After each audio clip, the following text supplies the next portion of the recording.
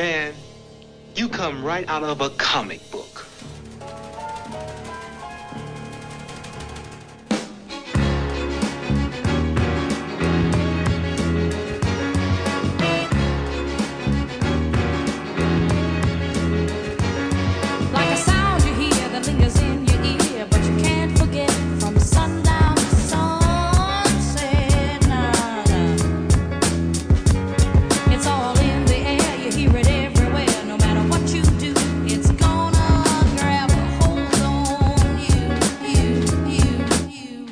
Killer Cali hustler, hit it by all means. The people know whatever they need, they could call me. California hustling, moving and we muscling, and we don't fuck with the pigs like a Muslim. For the green we rushing. Welcome to episode 14 of the Film 89 podcast. It'll come as no surprise to you now if you're a regular listener that my name is Skye and I'm the editor of film89.co.uk. And with me to my left is... Hello podcast, it's me Neil Gaskin back again for the second time on a trot, and with me to my left is the third and perhaps most important member of the Marvel Dream Team, inventor of the hacky sack, Mr. Richard Roberts. Good evening, thank you for having me back. So guys, this week it's been, we did keep things quiet when we actually hit our 1 year anniversary, but then someone let the cat out of the bag on Twitter and... just want to say thank you, a big thank you to everyone who's given us, best wishes and whatever for the first birthday of film89.co.uk. The podcast itself has only been going since January, but it's just over a year now that we actually started the website. We've had a tremendous response on Facebook and mostly on Twitter, and thank you very much to everyone. It's, all your kind words and support is much appreciated. Yep, cheers guys, go back with that. This episode, our main review is going to be Marvel Studios' 20th film, Ant-Man and the Wasp. We're going to be discussing our 3 favourite movie trilogies, and then we're going to be answering some listener questions. So a bit of a return to the regular format of the show after we had a few episodes which they were a little bit different, wouldn't you say? We like to keep it diverse, we like to mix it up. We do like to mix up, and thank you for everyone for all the great feedback following Hayden's introduction 2 episodes ago when we did our first episode of our 2-part celebration of 10 years of The Dark Knight, and then also for everyone who had positive things to say about the audio commentary Neil and I did last episode.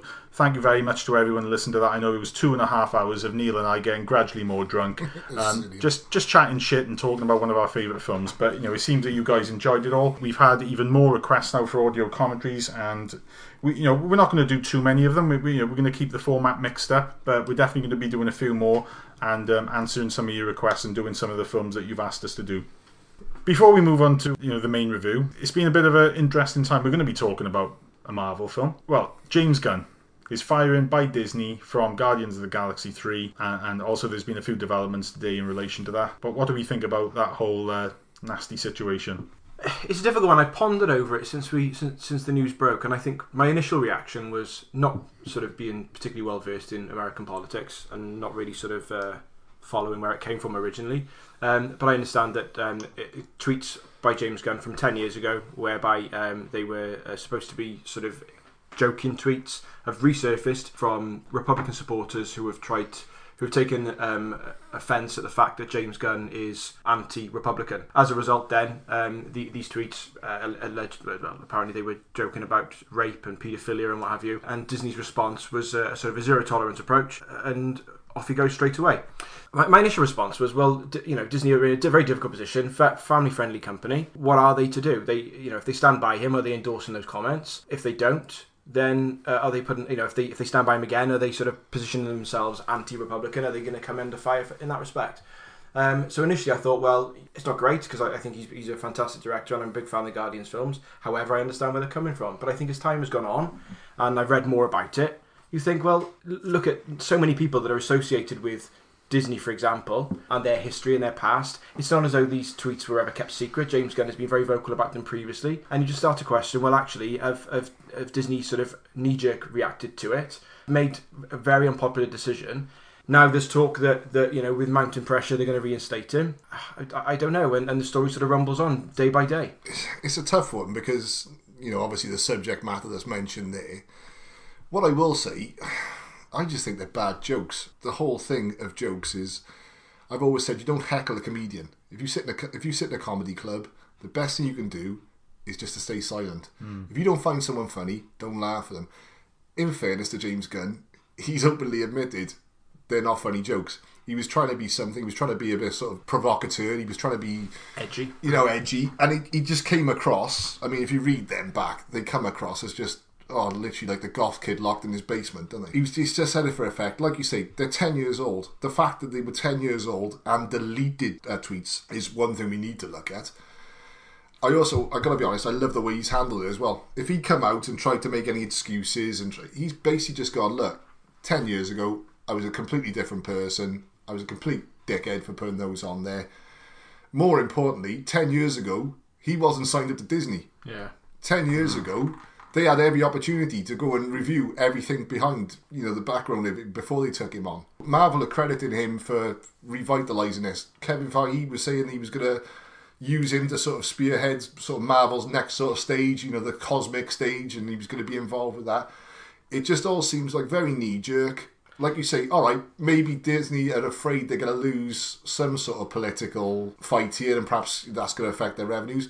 With politics, especially in America, you've very much got left and right. So if you lose the right, you now lose the left. Do you know what I'm saying? It's a dodgy situation for me. They were coming off the back as well of sacking Roseanne Barr, weren't they? Yeah. And Roseanne Barr is a very vocal Republican, as I understand it. And there's been suggestion that maybe this was to show that they aren't anti-Republican. It was a case of, well, this is how we've treated a Republican person who's posted disgusting tweets, very, very offensive tweets. We'll do the same to somebody who's anti-Republican. So it's showing that they are being fair then, that there's not one rule for one and one rule for another. But I think the difference is you've got there, Roseanne. I mean, all right, yeah, and I'll not make excuses for Roseanne. I'm not going to make excuses for Roseanne. But you've got a sort of pensionable aged woman there who's a confirmed alcoholic, who's taking numerous medications, is taking Ambien as well, which is a sleep drug where people just basically take this and then wake up 50 miles away from their house because they've gone on a journey they can't remember.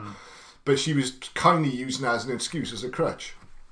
I'm not saying it's wrong, I'm not saying it's right, I'm not making excuses for her. The thing I liked about the way the Gunn dealt with it was he basically just went, I'm not that person anymore. Yeah. And he could have gone on some big tirade about, I'm a better person, I'm this, I'm that. He basically just went, I'm a more grown-up bloke now. This news dropped, I think it was around about the 20th of July, and it was on, at that time, that James Gunn, he put out a series of 5 tweets, which were pretty much him setting out the fact that between 2009 and 2012, he'd made this string of, I've got a pretty messed up, dark sense of humour. We all have, to be honest, yeah. I read those tweets, they weren't funny. Even in any kind of context, I'm not sure, what. To read them out of context is always, you're on dodgy ground there. Yeah. Anything read out of context is always going to be taken the wrong way. I can't see that in any decent context there ain't going to be anything other than really grossly inappropriate jokes. But they were almost 10 years ago, some of them. Yeah. And I say it had all been deleted as well. Well, yeah, I think he'd closed the account. I don't know the technicalities behind it, but someone was able, obviously, to unearth these messages, these tweets. Or has someone been hanging on to those tweets for several years now? Yeah.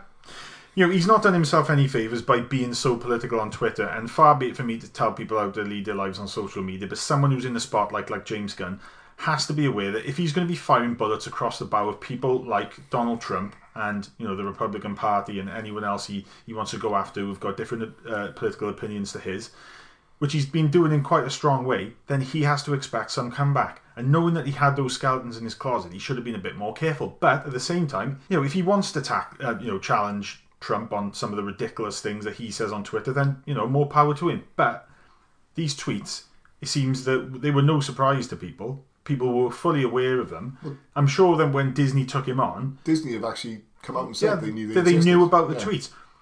So it's a knee-jerk reaction. If these were new tweets, if these were jokes which he was making today, being established as a director who works for Disney, I'd be saying the guy's got to go. Yeah. From a corporate point of view, Disney have got no choice other than to make that decision. That's not the case, though. There's years separating these offensive tweets and the person James Gunn is now.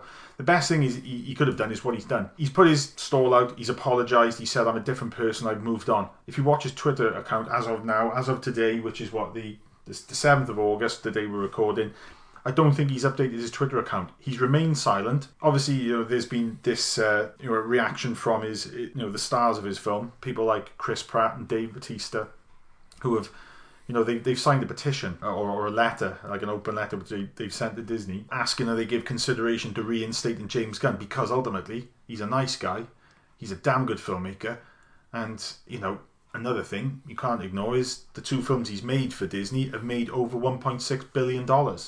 Yeah, and like I say, just to make that snap decision straight away. Like you say, if it was something he tweeted on that day, like you said, I'd have been in perfect agreement. To go back 10 years, and it sets a very dangerous precedent as well. Because if you look at Hollywood, Hollywood is like nothing better than to preach. And let's be honest, 90% of Hollywood, it probably is liberal.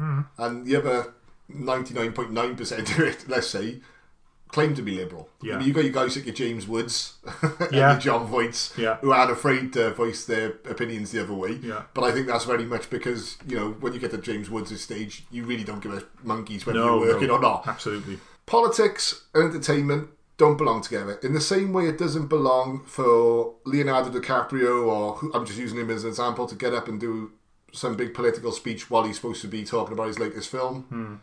It doesn't fit in, for me. Yeah, so it doesn't fit in any shape, way or form. If you want to get involved with a charity, if you want to help a charity, if you want to help a cause, that's fine. I think a good example of it is Arnold Schwarzenegger. When he went into politics, he put his acting career on hold. When he came out of politics, he started his acting career again. Yeah. The two, like you say, it's very difficult to juggle those 2 particular balls at the same time. I think what James Gunn now is going to have to do is literally just sit back and let the powers that be hopefully make the right decision. Dave Bautista now has said that he's finding it nauseating continuing to work for Disney under these circumstances. He says he's asked Disney to let him out of his contract if they don't go with James Gunn's script for Guardians of the Galaxy 3. Yeah. Disney have to play it very carefully. I think there's no two ways about it. They've made a snap decision. I think it was a knee-jerk reaction, like you said. And I think now the backlash which they're getting, it is kind of well-deserved. Disney have got to look back at their own history. Now, you can't talk about Song of the South. Granted, when Song of the South was made, those sort of attitudes were nowhere near as objectionable as they are now. And I don't think Disney will ever release Song of the South again. I don't think that's particularly right, because that film is a sort of... It's just a comment of its time. Just like Gone with the Wind has got things in it which are... Well, you got to look at it the other way as now. Like Bobcat Goldthwait, you're one of the star of your favourite comedy. Has now Scrooged, has now asked that... His voice gets taken off a Disney ride because he's a stand-up comedian. He's saying, "Look, I say a lot worse than that every night in a comedy store." Yeah, and a good friend of the podcast, Adam Rakoff from Wrong Reel, he tweeted out today the fact that Disney they fired James Gunn for provocative jokes made when he was younger, but they continue to employ someone like Tim Allen, who obviously does the voice of Buzz Lightyear, who is apparently a convicted drug trafficker who sold to teenagers in college. Yeah, and he finishes off his tweet with, "To err is human, to forgive divine." I've got to echo his words completely. And then finishes off with the hashtag rehire James Gunn. And as much as, I've not made any statements about what I think of it, I've liked a few tweets in support of him. I don't tend to talk politics on Twitter or Facebook. That's just purely a choice of mine. Just in case you ever get that directorial gig with Disney. I'm voicing my opinion on it now. I've kept quiet about it, but I don't agree with the decision Disney made. James Gunn is an incredibly generous guy, on social media. I've engaged with him several times in conversations with the likes of James Mangold and Ryan Johnson, where he's talked to lowly people like us, about film and about his films and just celebrating film.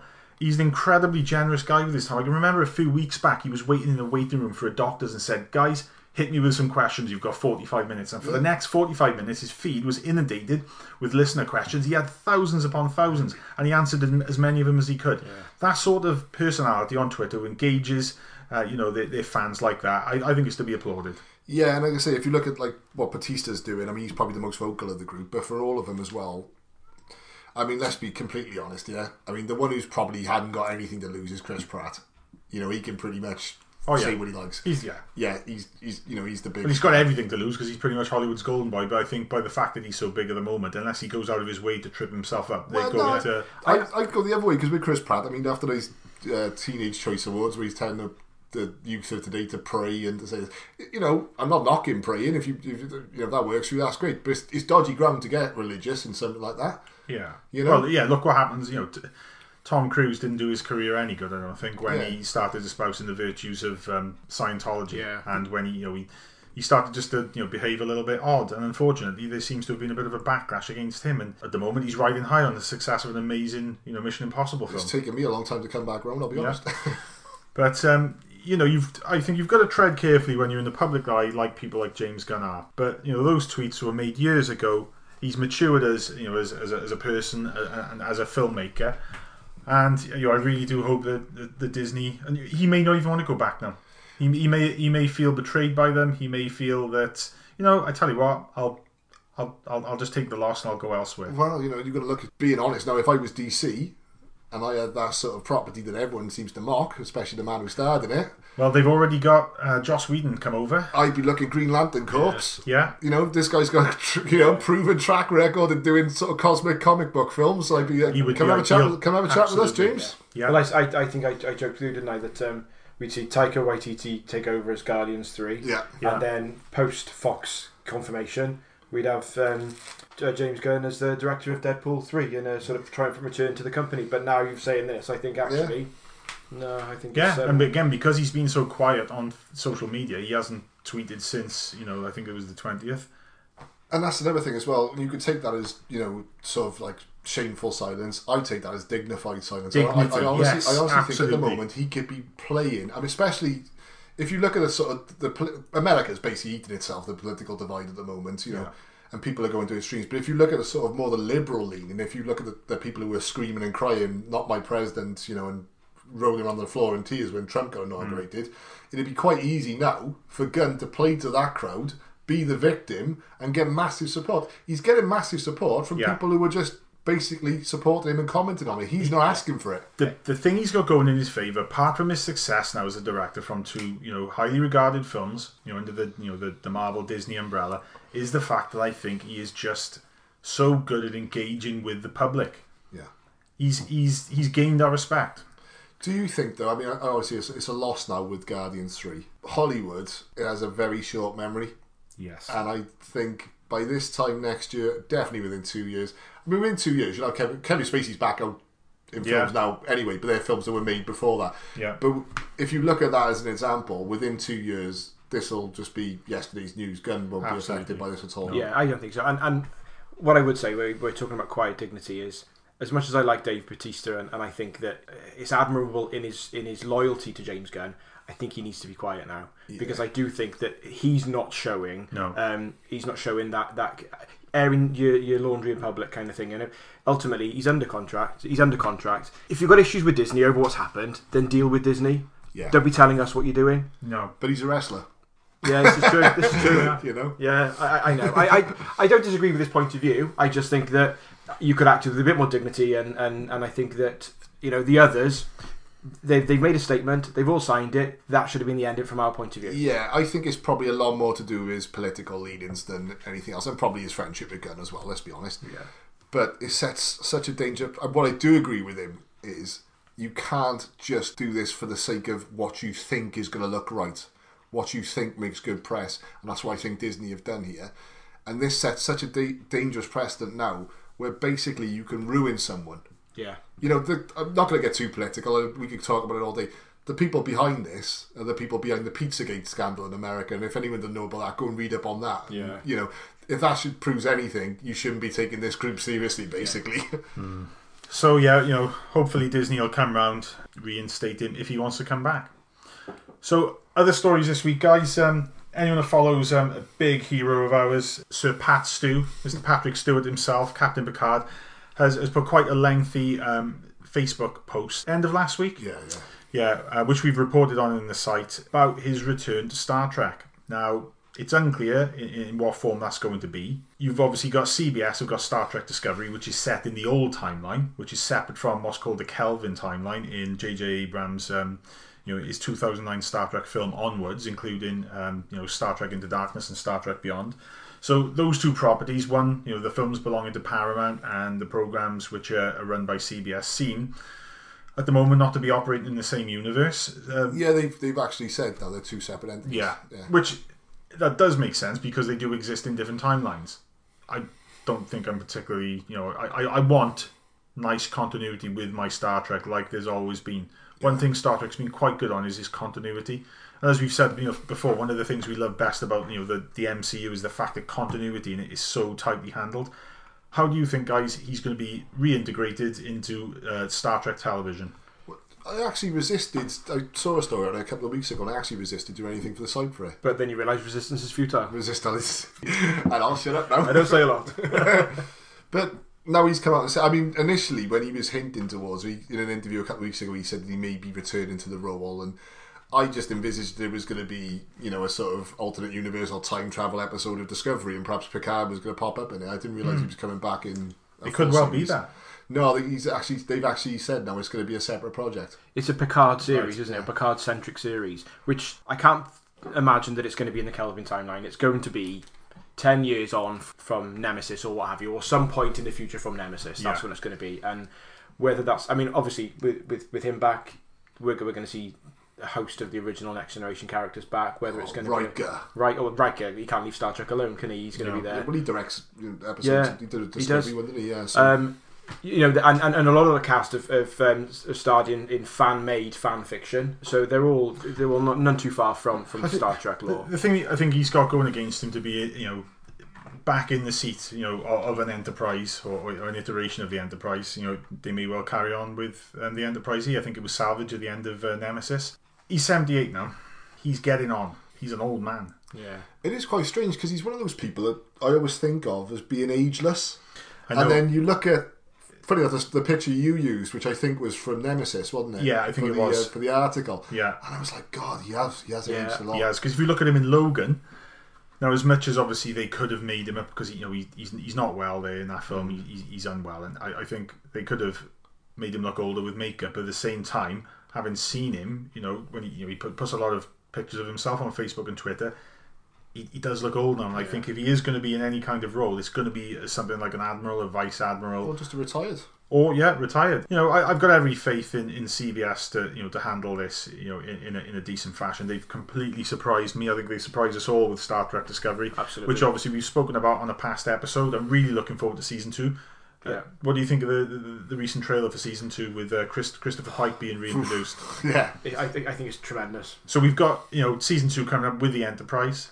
And I was really impressed with the Discovery. I watched it purely on the strength of the early word of mouth I had from people like James Hancock and Becky Deanna from Wrong Wheel, who are massive Star Trek fans. And they sort of they put early reviews up and said that it was fantastic. And I gave it a go. And I think we all did, and we were like, yeah, it's good. And then it got to a point, I don't know, episode 5 or 6, I think. Yeah. It suddenly went when they went into the Mirror Universe, then things kicked up a gear, and from there on in, it was mid-season break. It was when they came back. It was the end of the mid-season break where they had ended with them being in the Mirror Universe, and then we had, but obviously we had sort of a 4-week break, I think. And that was it. It just turned around. It was absolutely tremendous. Because up until that point, it was this is Star Trek. This is it wasn't we've great, seen it before. It was a bit slow, but it wasn't bad. It was just getting to the point where I was like this might be a 1-season deal. This might be that type of thing. I thought this isn't going to hold a lot of attention. It didn't pull his punches, did it? No, absolutely not. It was a kind of Star Trek that we've just not seen before. We had F-bombs. We had Klingon nipples. We had all different sorts. It was a hardcore show. Really enjoyed it. So yeah. I've got every faith in CBS. It's going to be interesting to see where they go bringing Picard back, because he's a hero of ours, isn't he? I'm hoping he's off the Enterprise. I'm hoping it's not a continuation. I'm hoping perhaps at the last chapter of Picard would be saying that we'd be worse. Like you say, he is of a certain age, but like most balding, distinguished gentleman, he can carry off a lot, much younger look. Yeah. So he'll be fine. I'm confident that the makers seem to be. They have the story at heart, and that was one thing to take away from Discovery, was that there was a core story. It wasn't just a case of we're treading the old ground again with Star Trek, and I think that to do something which is potentially so controversial as in bringing Picard back. I mean, Nemesis wasn't the best ending for him. However, bringing him back 15 years later, I think is such a bold move that unless they have got that story, and I don't think he would be on board with it unless there was something which was going to be worth his time. Yeah, that's what I was going to say. I mean, he's sort of confirmed he's not Professor X anymore. He's not going to go back to that role. And with the Fox merger now with Disney, I don't think that's an option anyway, to be honest. But like you say, he's got such a... he doesn't have to rely on Comic-Cons, but he's got such a loyal fan base, and he's got such a sort of body of work there. he's one of the few sort of actors that seems to appreciate the fan appreciation he gets. A lot of serious actors don't. Yeah. Like you said, I don't think he'd do anything that would necessarily cheapen it. I don't think he doesn't need the cash, is what I'm saying. He's not turning it for a paycheck, is he? No. Make it so. Make it so. Yeah. So, how long have you been Ant-Man again? Not long. It just sort of happened. I wish I could fight bad guys like you. I seem to mess it up almost every time. Maybe you just need someone watching your back. Hi.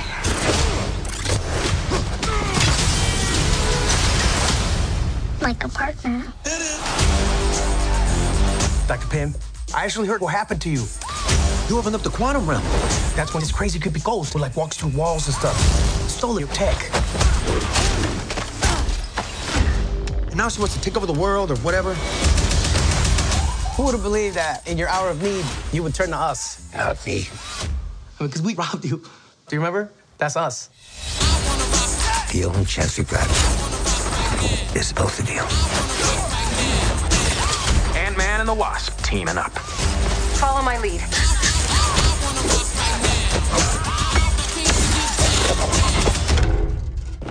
She seems more intense. No.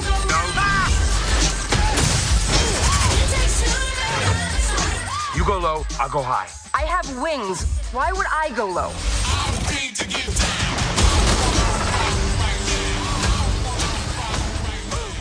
So our main review this week is the 20th film in Marvel Studios' Marvel Cinematic Universe. It's the first film following the cataclysmic events of Infinity War from back in May. So Ant-Man and the Wasp. Obviously it was back in, I think it was the 26th of April we saw Infinity War, and the episode aired a day later. Have you had a chance to go back and watch Infinity War since we first sat here and chatted about it a few months back? Yeah, I've done it twice now since our initial one. Does it hold up? Hold up. It goes up a level. Wow. So it goes up from 10. It's an 11 out of 10 Wow. film for me. Rich, have you had a chance to rewatch it? I have, and I can only echo what my esteemed colleague has said. Yeah, I went to see it about 2 weeks later again, took my eldest son, and as much as it was equally as good the second time, I also had the benefit of seeing the 7-year-old's heroes get, killed in front of him, and the subsequent reaction to that, which was just, seeing a child watching have to cope with such emotion and devastation. It was just something to behold. But yeah, he thoroughly enjoyed it. He's again since watched it with me. Don't, because I was sat next to my son, and obviously I'd lied and said that I'd not seen it before, so we could do the podcast.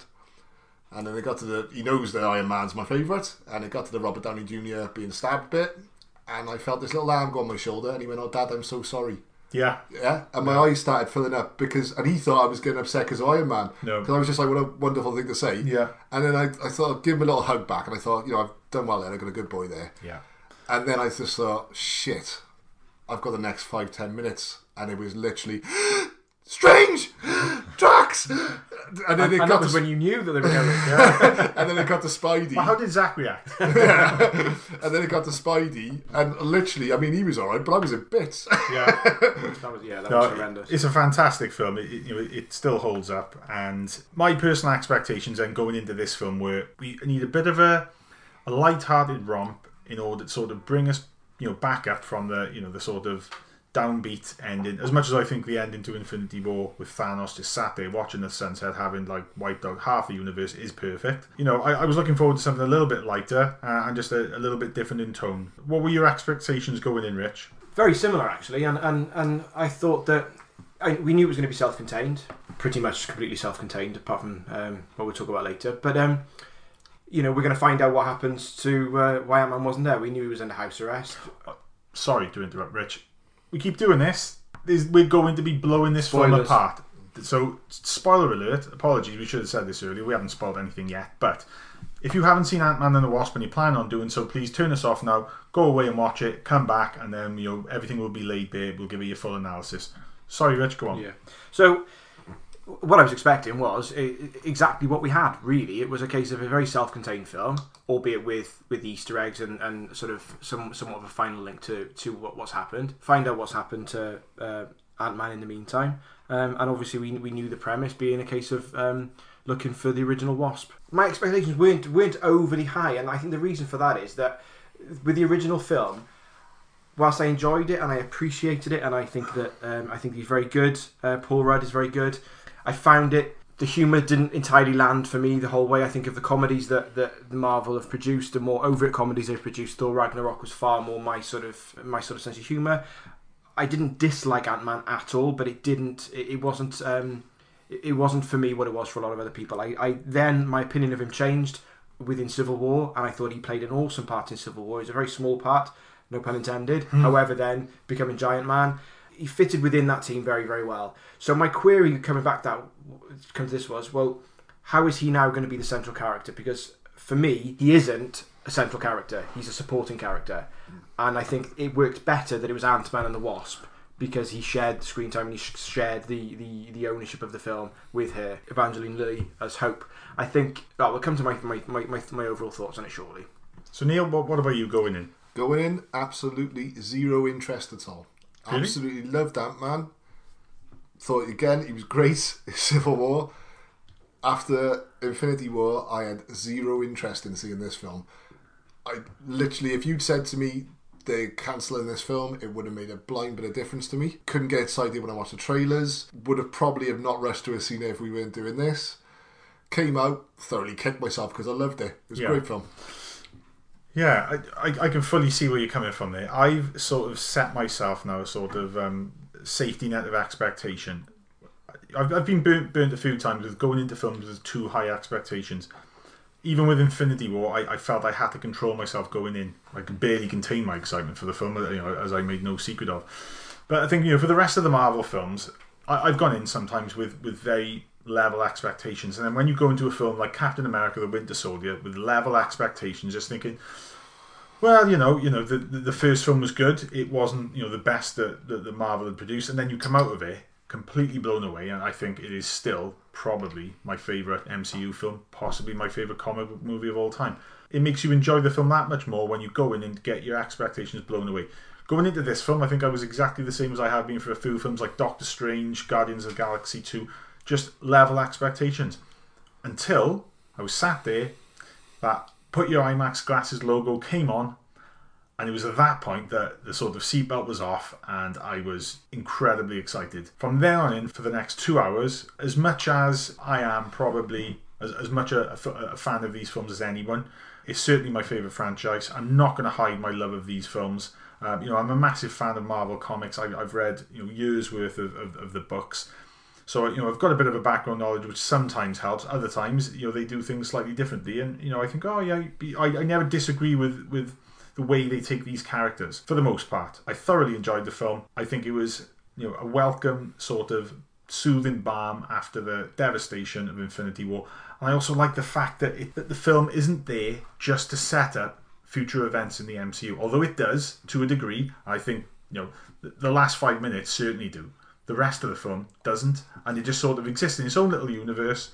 There are references to Captain America and the events of Civil War, but none of it feels forced or strained. It all feels perfectly organic. They're almost throwaway remarks, not in a sort of glib fashion, but they're almost throwaway remarks to Civil War, because, like you say, it is a very sort of self-contained film. And a lot of the time during this film, when we had sort of films like X-Men, when we had films like Fantastic Four and the original Fantastic Four, which is not a great film, but you had a certain standard of a superhero film, and I honestly think I went into it thinking it was going to be that type of film, that it was going to be almost like a family-friendly, no edge type film to it, and to a certain degree it is. Yeah, it is, but and don't get me wrong, it's not. It doesn't push any boundaries. It's not like darkly black comic, humor. It does in some ways play it safe, but at the same time, I've got to appreciate what Marvel have done with Ant-Man. The first Ant-Man film should never have worked. Hank Pym and Janet Van Dyne are the original founding members of their characters are, if you mention to any Marvel Comics fan Ant-Man, they're going to think of Hank Pym. If you mention the Wasp, they're going to think of Janet Van Dyne. What they're probably not going to think of is Scott Lang, because Scott Lang is a later iteration of Ant-Man. I think just prior to 2004, the events of Avengers Disassembled, which is still to this day probably one of my favourite comic book stories I've ever read. Just prior to that, they killed off Scott Lang's character because the fans didn't like him. They couldn't stand him. He was a dick. He was a total dick. And the way he was written in the books was even, he's actually quite a nice guy, a very nice guy in the films. He was a total dick in the books. They killed him off. For Marvel Studios to have the balls to think, we're going to make an Ant-Man film. Okay, great. Who's going to play Hank Pym? Oh, well, he's going to be a secondary character. We're picking the Scott Lang version. To have the balls to do that and to pull it off. And to cast Paul Rudd. Yeah. Who's, I like Paul Rudd, but he's not what you think of when you immediately think of superhero. God, no, he's not. I thought the original film, it blew me away. It completely took him by surprise. I thought he then stole the thunder of much of the rest of the team in Civil War and provided one of the highlights of 2016 for me as far as films go. I remember our reaction when he turned to Giant Man. We were gasping. We were. Us Brits are very reserved in our reactions when we're watching a film. I think I clapped. I did something. I let out a gasp of approval of some shape. So to make this character work like they have, I think all credit to them. So I look at these films from that point of view. They shouldn't have worked. They have. So they're always going to be on a winner for me as long as they maintain a certain level of quality. And I think Ant-Man and the Wasp, like most of the Marvel films, I think there's a lower level of quality which they've just failed to dip under. I think the worst of the Marvel films for me, probably films like Thor: The Dark World, The Incredible Hulk. Yeah. I don't hate on films like Iron Man 2 and 3. I actually really like them, although I didn't for a long time. I have, come around on those.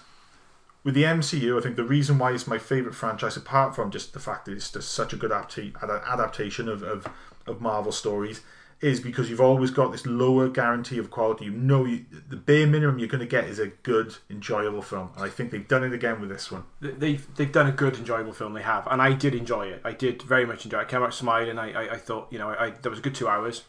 However, it's 2 hours.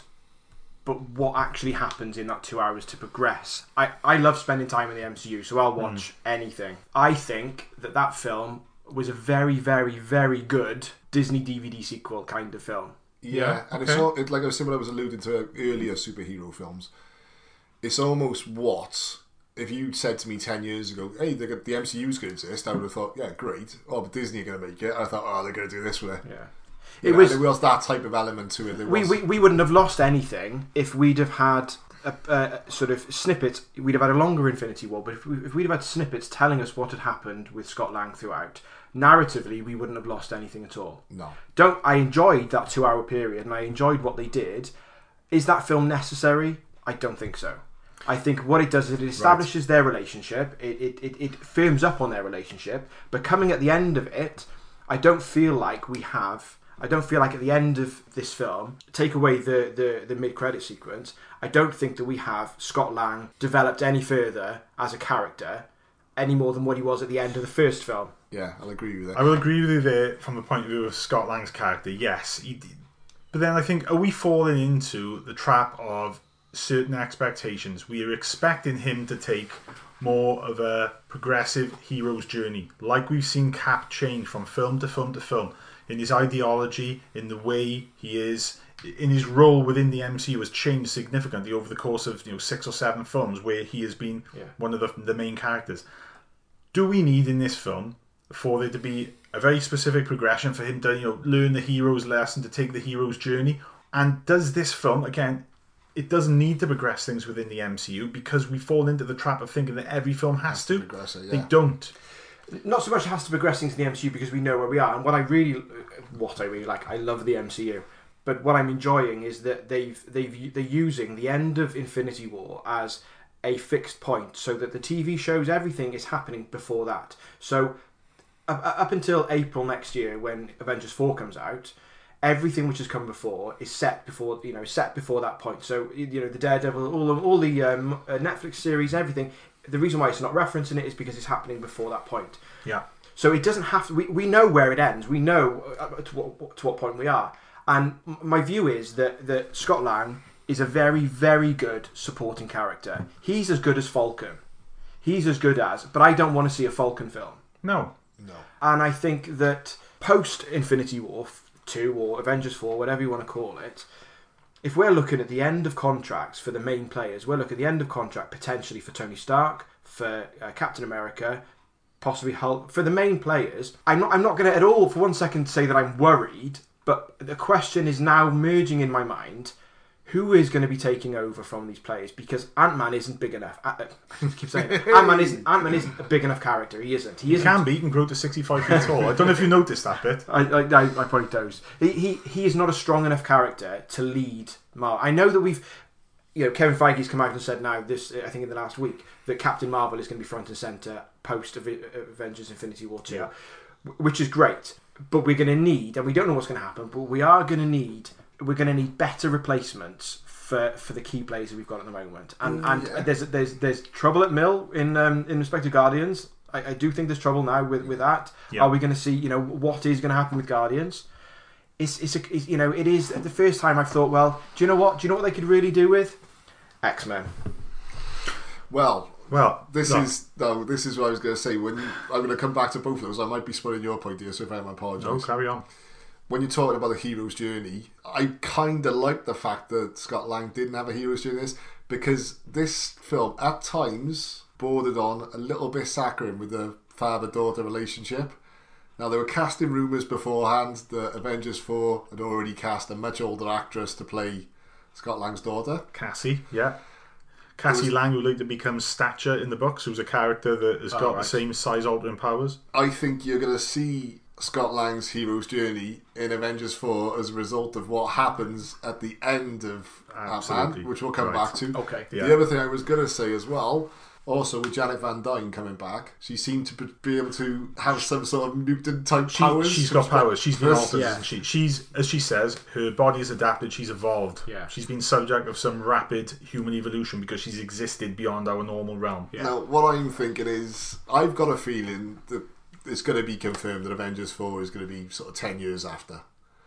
I've got a feeling the quantum realm now is going to have a 10-year spread. There's going to be some sort of an effect, and this is going to lead to certain people getting certain mutations, if you like. Right. You've just literally lit up a little light bulb in my brain. We have questioned on this podcast those images that were leaked from the set of Avengers 4, which showed, and I incorrectly, I think I said on one episode, that Doctor Strange was there. Obviously, he wasn't, no. It was Banner. It was Mark Ruffalo and it looked like he had some sort of mocap gear on, so he may have been there as the Hulk. You had Scott Lang looking as he does now. You had Captain America clearly looking as he did in the Battle of New York in Avengers in 2012. And you had Tony Stark looking noticeably older than we've last seen him in Infinity War. With a different hair colour as well. That's right. Yeah. So, and he looked much greyer. Shield uniform. It looks like you've got an older Tony Stark, the present Scott Lang, and a younger Captain America. Now, at the end of Ant-Man and the Wasp, Janet Van Dyne says, be careful you don't go into a time war. Yes. Or some sort of reference to some sort of time-altering, a time realm. So, their workaround of how they're going to get out of this thing that Thanos has done is going to be time travel. The time gem is gone, or it's on Thanos' hand. They've confirmed it's destroyed now, haven't they? The Russo brothers have confirmed that the Gauntlet and Thanos, he's permanently injured. Really? And the Gauntlet... Sorry, I should have said this. We should have spoken about this. Yeah, we always put a story on today. On the commentary for the DVD, they said that the Gauntlet is completely destroyed, and Thanos, they didn't say he was permanently injured, but they said something like it'd be very hard for him to heal now. Right. Because if you notice the end of Infinity War, obviously he's limping and damaged. Well, he had the axe thrown into his chest. So that will do it. That will make that will be great because. But I'm going to go back to the books. Those gems have been destroyed several times before. They've been scattered to the four winds of the universe. Various things have happened at the end of each successive Infinity Saga, of which there have been countless ones. I remember one which I can't remember which one it was, but at the end, I think someone got control of all of them and destroyed them, and all of the gems shattered and disappeared from existence, apart from the time gem, which didn't shatter and it sort of evaporated. Yeah, because it exists in different time periods. And that was like sort of a built-in fail-safe for these stones. As much as you may be able to get rid of them in some shape or form, you're never going to get rid of them forever. And I don't buy for a second the fact that the stones are just something that can be destroyed. There's some sort of intrinsic part of the universe which has been established. They were here, before the Big Bang, They're described as singularities, which themselves are some of the most powerful things in the entire universe. Great that Marvel are going to set that up as a sort of way to weaken Thanos, but those stones are not, they don't share the properties of anything like, a normal MacGuffin that can just be sort of written away. You don't know. But, again, that's just... That may not be stuff that is, they don't even call them in the books. They're the Infinity Gems. Yeah. Whereas in the films, they're the stones. The stones. I feel it's going to be not a case of Scott Lang being rescued. I think it's going to be a case of Scott Lang finding his way out. Yeah, absolutely. There's a reason why. Sorry to cut over. There's a reason why she said, "Don't get caught in a time realm." That absolutely. It's set up. Yeah, of course it is. And that was one of the things that I really liked. That was a particularly good thing because it sort of gave us that little hint as to what's to come and with the ending with him being trapped. I don't want to sound like I don't like the film because I did really, really enjoy it. But there's just certain things that I think it was a very, very good film. And you said before about the standard that Marvel have. It's certainly better than Thor: The Dark World. It's certainly better than The Incredible Hulk. It's not the best Marvel film. But is it going to be a film much like on my initial viewing of Black Panther, on my initial viewing of other Marvel properties? Captain America, the first Avenger. Yeah. Not so much Captain America. I'd go probably more Iron Man 2. Yeah. Where I've gone, that's alright. And then 2 or 3 films, or even the next film down the line, I've gone, shit, this is why. And then all of a sudden I've had a newfound appreciation for... I gotta be honest, I can't remember, what did I score Black Panther? I think I scored it a 7. I think you guys scored it at 8. I think I scored it a 7. Maybe, yeah. One of the highlights for me for Infinity War, we're in Wakanda again. And we've had this conversation a few times, haven't we? Where we've said the Captain America, Skye and I, we both really, really, really enjoy Captain America: The First Avenger, and we've both said that the viewing of it was damaged because we had everything present day in the build up to the first Avengers film, and then we had Captain America. And it was it's another origin story. It was a brand new set of characters. It's it's the last thing we want now. We want the Avengers, and we're waiting for that end credit sequence. Then post Avengers, you rewatch that film, and actually it is outstanding. It's so good. And the exact same thing happened. And we said beforehand, we're so hyped for Infinity War that Black Panther is unfortunately likely to fall by the wayside. Which it did, yeah. Which it did. Not for the global audience, but for us as hardcore Marvel fans, it was like enjoyable, not excellent. You've got a lot of motivation and a lot of momentum leading up to Infinity War. Black Panther felt much like Captain America: The First Avenger felt in the build-up to 2012's Avengers. It felt like putting on the brakes. Yeah, well, not so much putting on the brakes, just putting an additional film or perhaps a filler that I don't need. I'm stoked enough already. Do I want to find out about a whole raft of new characters when all I want to do is find out what's going to happen with Thanos? That's And I loved Black Panther. It was brilliant. But if you use Captain America as the example, there's so many callbacks now, like Civil War, where it's like, I could do this all day. And you just think, well, that's exactly what he said as the youngster in the alleyway and stuff. Yeah. There's so much that sort of ties in. Like I say, the Wakanda end piece to Infinity War is absolutely stunning. The difference now is that back then they were doing callbacks. Yeah. As we've they are doing callbacks, whereas now they're planting seeds for the future. They know that these are things that are going to be used. Yeah. So I'm turning my own opinion around because I'm accepting that probably in seeing the next Avengers film, whereby I know that Captain Marvel is going to be set in a time period in the 90s, and I'm really looking forward to that because it's going to give us something brand new entirely. Whereas Ant-Man and the Wasp left me quite middling. I'm thinking that the conversations we're having, it may well be that, again, Captain America: First Avenger syndrome, Black Panther syndrome, it may well be that certain things that are said become much more valuable, and there's actually a lot more to the story that will become revealed at a later date within Avengers 4. It's almost giving you a little teaser of characters as well now. For all like Janet Payne or Hank Pym are going to turn up and ever. They can. When we were watching Infinity War, the one sort of major concern we all had was, is this going to be Spider-Man 3? Is it going to be an overload of characters? Absolutely. Yeah. And now you know that this film can work with 10 minutes with this group of characters, 5 minutes with that.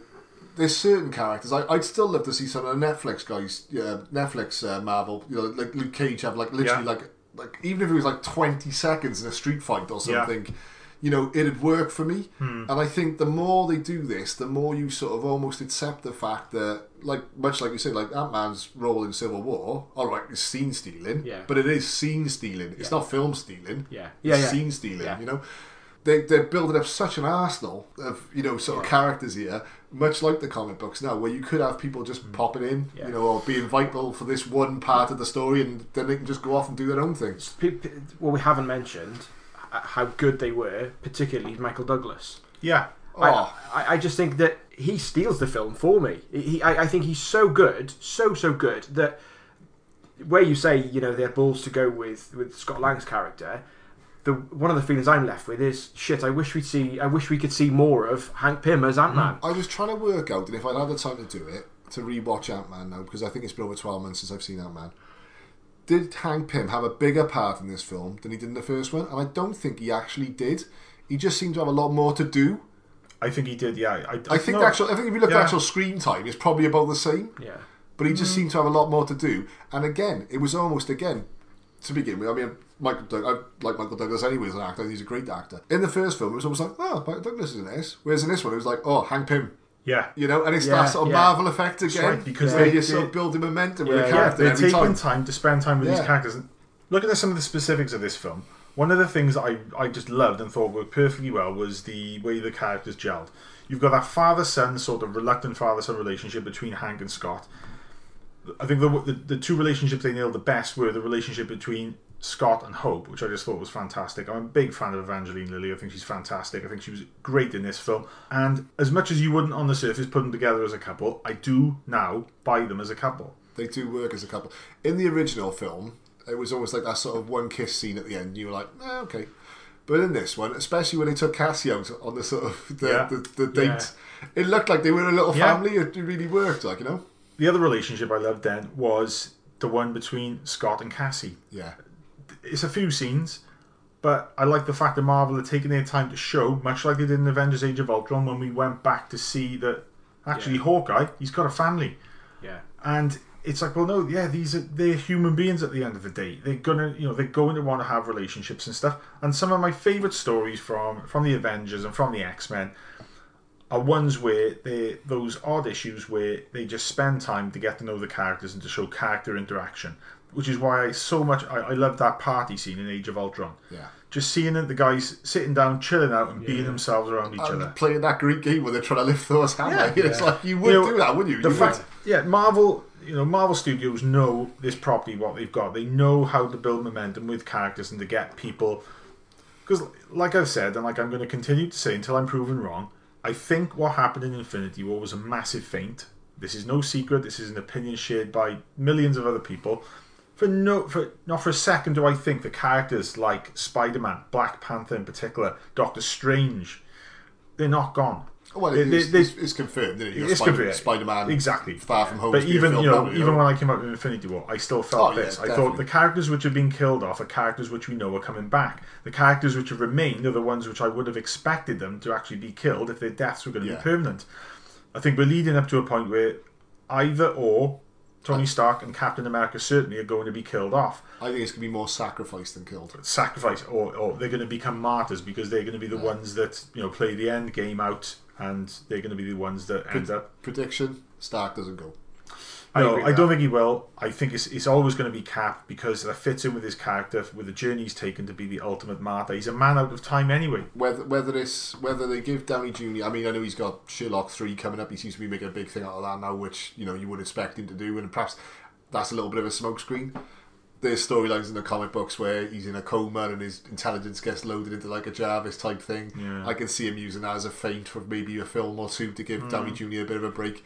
I think Tony Stark, Iron Man, is a central character that I think you'll see for at least the next 10 years. He's going to pass the torch to Captain Marvel as the spearhead of the series, but I think he's going to remain in some sort of advisory sort of role, isn't he? He's going to be in the background. He's going to pop up when he needs to, and he's going to be Nick Fury. He's going to be that set sort up of in Infinity War, having a family with Pepper. Yeah. Now Cap, I think, on the other hand, like I say, if Stark had died, when my son thought he was going to, and I got to be honest, when I was first watching it, what I thought he was going to as well. Yeah, we all did. It would have been a big gut punch, and it would have been a hell of a shock, and it would have been incredibly brave. And it was perhaps a little bit disappointed that didn't happen. But I think in the long term, if I'm listening back to this in 2-3 years' time, or even 2 or 3 films' time, I'm going to be going, no, they made the right decision. Yeah, I think the way Marvel have done it is constantly crying wolf, leading us to think that because Cap died at the end of the story of Civil War in the books, that he's going to die in the film, and he didn't. constantly faking us out like they have, when they actually land that final blow, it's going to be so much more devastating. And hopefully they'll do it in a way that can't be questioned. And when they kill these characters off, it's going to be final. And I think that one of the main sort of criticisms of Infinity War, and it's very hard to find anyone who does criticise Infinity War, was Cap was given a bit of a short shrift. Again, in that film.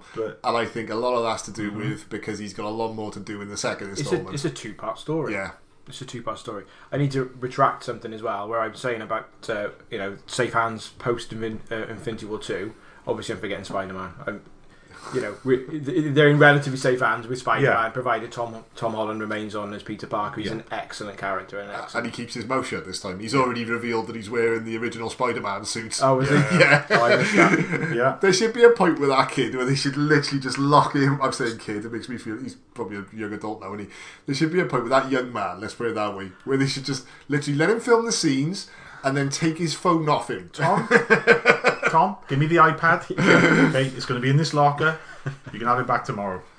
And ultimately, I think, however they're going to go with these films, you've also got that thing there in the distant future of how are they going to integrate those Fox characters? Yeah. Are they going to be using Michael Fassbender, as Magneto, or are they going to be recasting? We don't know, and we've got that hanging over this entire franchise as a sort of speculative rumor from one of my major sources, and they're almost consistently right. Yeah. Is that Disney are going to recast the whole of the X-Men, and I'll be completely honest with you, as much like you say Fassbender, and even if they wanted to go the other way, and have the older actors play them, I'm not faulting any of their performances whatsoever. Yeah, I don't want to see a continuation of the Fox X-Men series now. I want to see Marvel's take on the X-Men series. I think after the disappointment there was X-Men Apocalypse, a film that I've been looking forward to for years. As I've said before, Apocalypse, when I was younger and reading the X-Men comics, was my favourite Marvel villain. The film was a complete shit show. Yeah, and like you say, we've reached a point now where Disney have openly said, this isn't like speculative rumour, Disney have definitely said, we want to recast Wolverine. We're not going to go the Jackman route. Jackman doesn't want to do it anyway, but they've laid on the table, we're not interested in tempting him back with a massive paycheck. Yeah. We're going to go a new route. And I think if you're going to do that with Wolverine, you've got to do that right the way through. The problem with the X-Men films, the Fox universe, is that it's so, I've said to you before, it's so convoluted. The continuity is all over the place. We don't know where we are with it. It is at complete odds with the foundations of the MCU. It's so well thought out. The continuity is key. The story arc are key. The characters are key. There's very, very, very few mistakes ever made in these films. That is polar opposite to what happens with Fox's X-Men films. They're all over the place. There's some very enjoyable ones, there's some excellent ones, there's some absolute shit ones. So the only way they can do it justice is for them to say, scratch everything that's gone before, this is our new take. The only casualty I see coming out of this is Deadpool, because I think that he is the only hot property that Fox have as an X-Men character. Well, Disney, again, speculative rumour is that there's not going to be an X-Force film. It's going to be Deadpool 3. Having watched Deadpool 2 for the second time, I'm going to be honest, I quite enjoyed it, probably more than the first time. It still doesn't compare to the first one. I think they've got to just keep Deadpool completely separate, let him get on with whatever he want to do, perhaps give Reynolds a little bit less creative control next time. Yeah. And that just doesn't exist. He can joke, and the great thing is, if he wants to joke about Tony Stark or Cap or whoever, there's plans to have Chris Evans doing a cameo in Deadpool 2, wasn't there? Now it'd be a lot more an opportunity for him because he was going to come in as Johnny Storm, wasn't he? Yeah. Which would have been great, but I think keep that completely separate. I think they know with Deadpool, Disney, as much as we've just said play it safe and like to come across family friendly, have just spent like $70 billion. They've got to make that back. Yeah. And let's be honest, Disney have just spent $70 billion after buying Star Wars a couple of years ago. Yeah. The expansion rate is so great now that there's got to come a point where you've got to start making returns on it. When they paid $4.2 billion for Lucasfilm, and they paid $2 billion in cash and $2.2 billion in shares, which they gave to George Lucas, shares in Disney, I thought, holy cow, they've just got money to burn, and now they've just gone and spent. They've got to handle this extremely carefully. They've got to make sure it works, and as long as Kevin Feige is there with full creative control, which there's nothing to suggest otherwise, then it should work as it has. Going back to this film, guys, some of your valid criticism you've thrown at the film. Is it also a case, though, that we're now so used to a certain level of quality that we're taking for granted little films like this that aren't universe building? One thing, I was conscious of watching that film is the car chase. Now, the car chase in Deadpool 2, I thought was poorly choreographed. Some of the effects looked shoddy. Yeah. Looking at the car chase in this, I was harking back to Captain America: The Winter Soldier. The Nick Fury car chase being one of the highlights of the whole MCU for me. It's so well done. Everything's done practically. Much like the car chase in Black Panther, as much as it is far more effects heavy, it's still got some, it's got some great action. And I thought this film, that action scene in particular, was extremely well done. There were a few others. A lot of the fight choreography I thought was really good. A lot of the fight stuff I thought was an improvement on the last film, actually, to be honest. And I think the point I'm making is there's a degree of polish to these films because we know they're MCU films, because they've all got this sort of lower level sort of safety floor of quality. Do we then take for granted how good these films are when you compare them to other films outside of the franchise? Without a shadow of a doubt. And so the one thing, just to hark back to Deadpool 2, the one thing that did occur to me on the second viewing was it was actually almost shot for shot the original X-Men Juggernaut introduction with him coming from a big prison container. Yeah, that's right. And it lacked imagination, but like you say, it looks so CG heavy and so false and so plastic. Whereas, like you say, everything on here, it sounds crazy when you're talking about people turning into 65-foot giants. Yeah. Everything on here actually looked as if you could look out your window and see it. Like Aquaman is getting positive feedback from the first trailer, and I just watched it and thought, it just looks like a CGI shitfest again. It looks like the end of Justice League. It does, and I just think you're bang on there. You're absolutely bang on. Giant Man coming out to the sea by the boat. It's we know that didn't really happen, but you don't question it for a second. It doesn't, as we've said many times. CGI effects should enhance your viewing pleasure of the story. It shouldn't be in place of a good story, and it shouldn't be there as something in place of a plot point. It really works. It really works in that respect. The bit when he passed out and sank, it genuinely looked to the point that they had got a 65-foot man. And then they go into the trouble of following the physics as they would, because when he was huge and then she shrank him down, it caused a vacuum and pulled all the water in. I thought, fucking hell. Yeah. Their attention to detail is just superb. The bit where he's riding the truck like a skateboard, jamming his feet in the ground to sort of stop it, and he's pulling the tarmac up. I thought, the bit with the Hot Wheels car and all of that car chase, it was really well done. And we're not being sort of Marvel fanboys here, because we gave a lot of props to a DC film last week. Massively so, yeah. The one sort of thing that people could say is, you got three guys who love Marvel here. I'll fully accept that. But I can't think of one shot in this film where I'm going to say other than the giant dance, which I think it deliberately made to look that way. I'm going to be honest. I don't think it's a poor effect. I didn't like the way they were used and the sort of type of wacky humour. It was Honey, I Shrunk the Kids, wasn't it? It was. Yeah. I thought that was something that was, whilst it made sense why they were doing it, it wasn't necessary. But there's little bits of detail in that film that I wasn't conscious of at the time, and I've since thought back of. The building that he uses, which you think he's got a regular building and he's shrunk it down. Well, no, he hasn't, because that building was built at normal sort of, the size of when it's shrunken down, because it's got a carry handle. Yeah. You couldn't build a 150-foot tall building with a carry handle in it. He's not jacking up the building. If you look inside the building, when you look at the walls, there's giant paper clips and dials off off an egg timer. Yeah. Forming part of the furniture. Yeah, because even the countdown clock was the inside of like a capsule digital watch. Little details like that I've since thought, hang on, I actually saw a giant paperclip. And then it made me rethink the whole thing. And they don't make a point of saying, Hank, you made that small and then you grew it big. Yeah. There's little things like that, again, things which are going to show up on a second and third viewing. Moving on from the sort of attention to detail and the polish of the film, what do we think of the character of Ghost? Again, one of the slights against Marvel used to be, and I'm going to say used to be, they don't do good villains. It would have been easy for him to do another naff villain, or it would have been easy for him to try and do another big bad.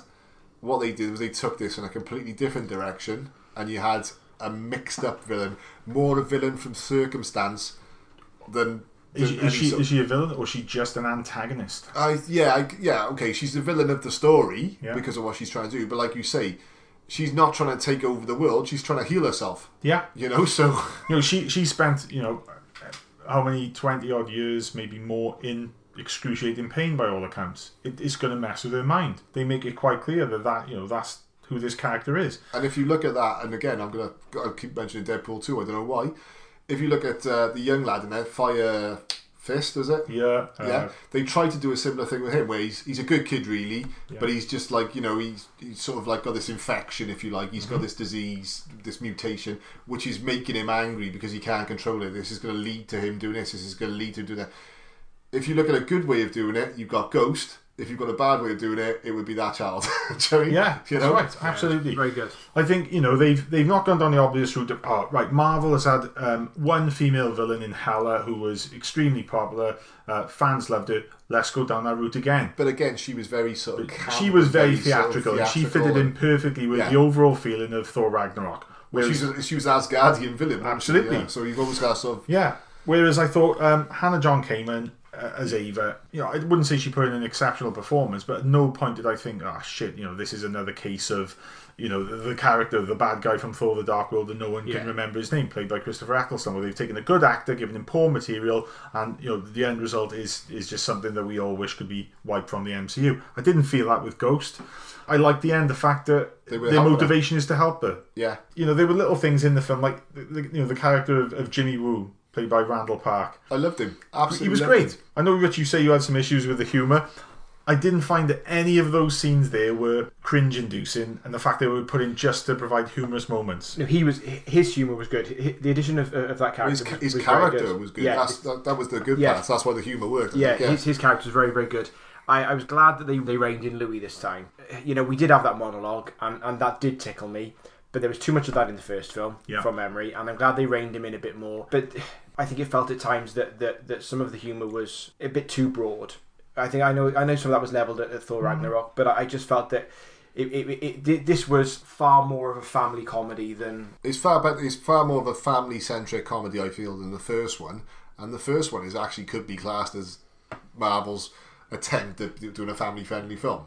All the films are family friendly, as in kids want to watch them. But you know what I'm saying? Yeah, but there are certain films there which, I think, how much would my 7-year-old enjoy Captain America: The Winter Soldier? I'm sure he'd love it because of the action and he'd the love fighting. the bits with Captain America, yeah. But when it comes to the bits where there's commentary on modern day politics, and there's callbacks to 70s paranoia, espionage thrillers, and things like that, I think all of that sort of stuff would be lost on the things which I really gravitated towards. Yeah, this film, it's sort of...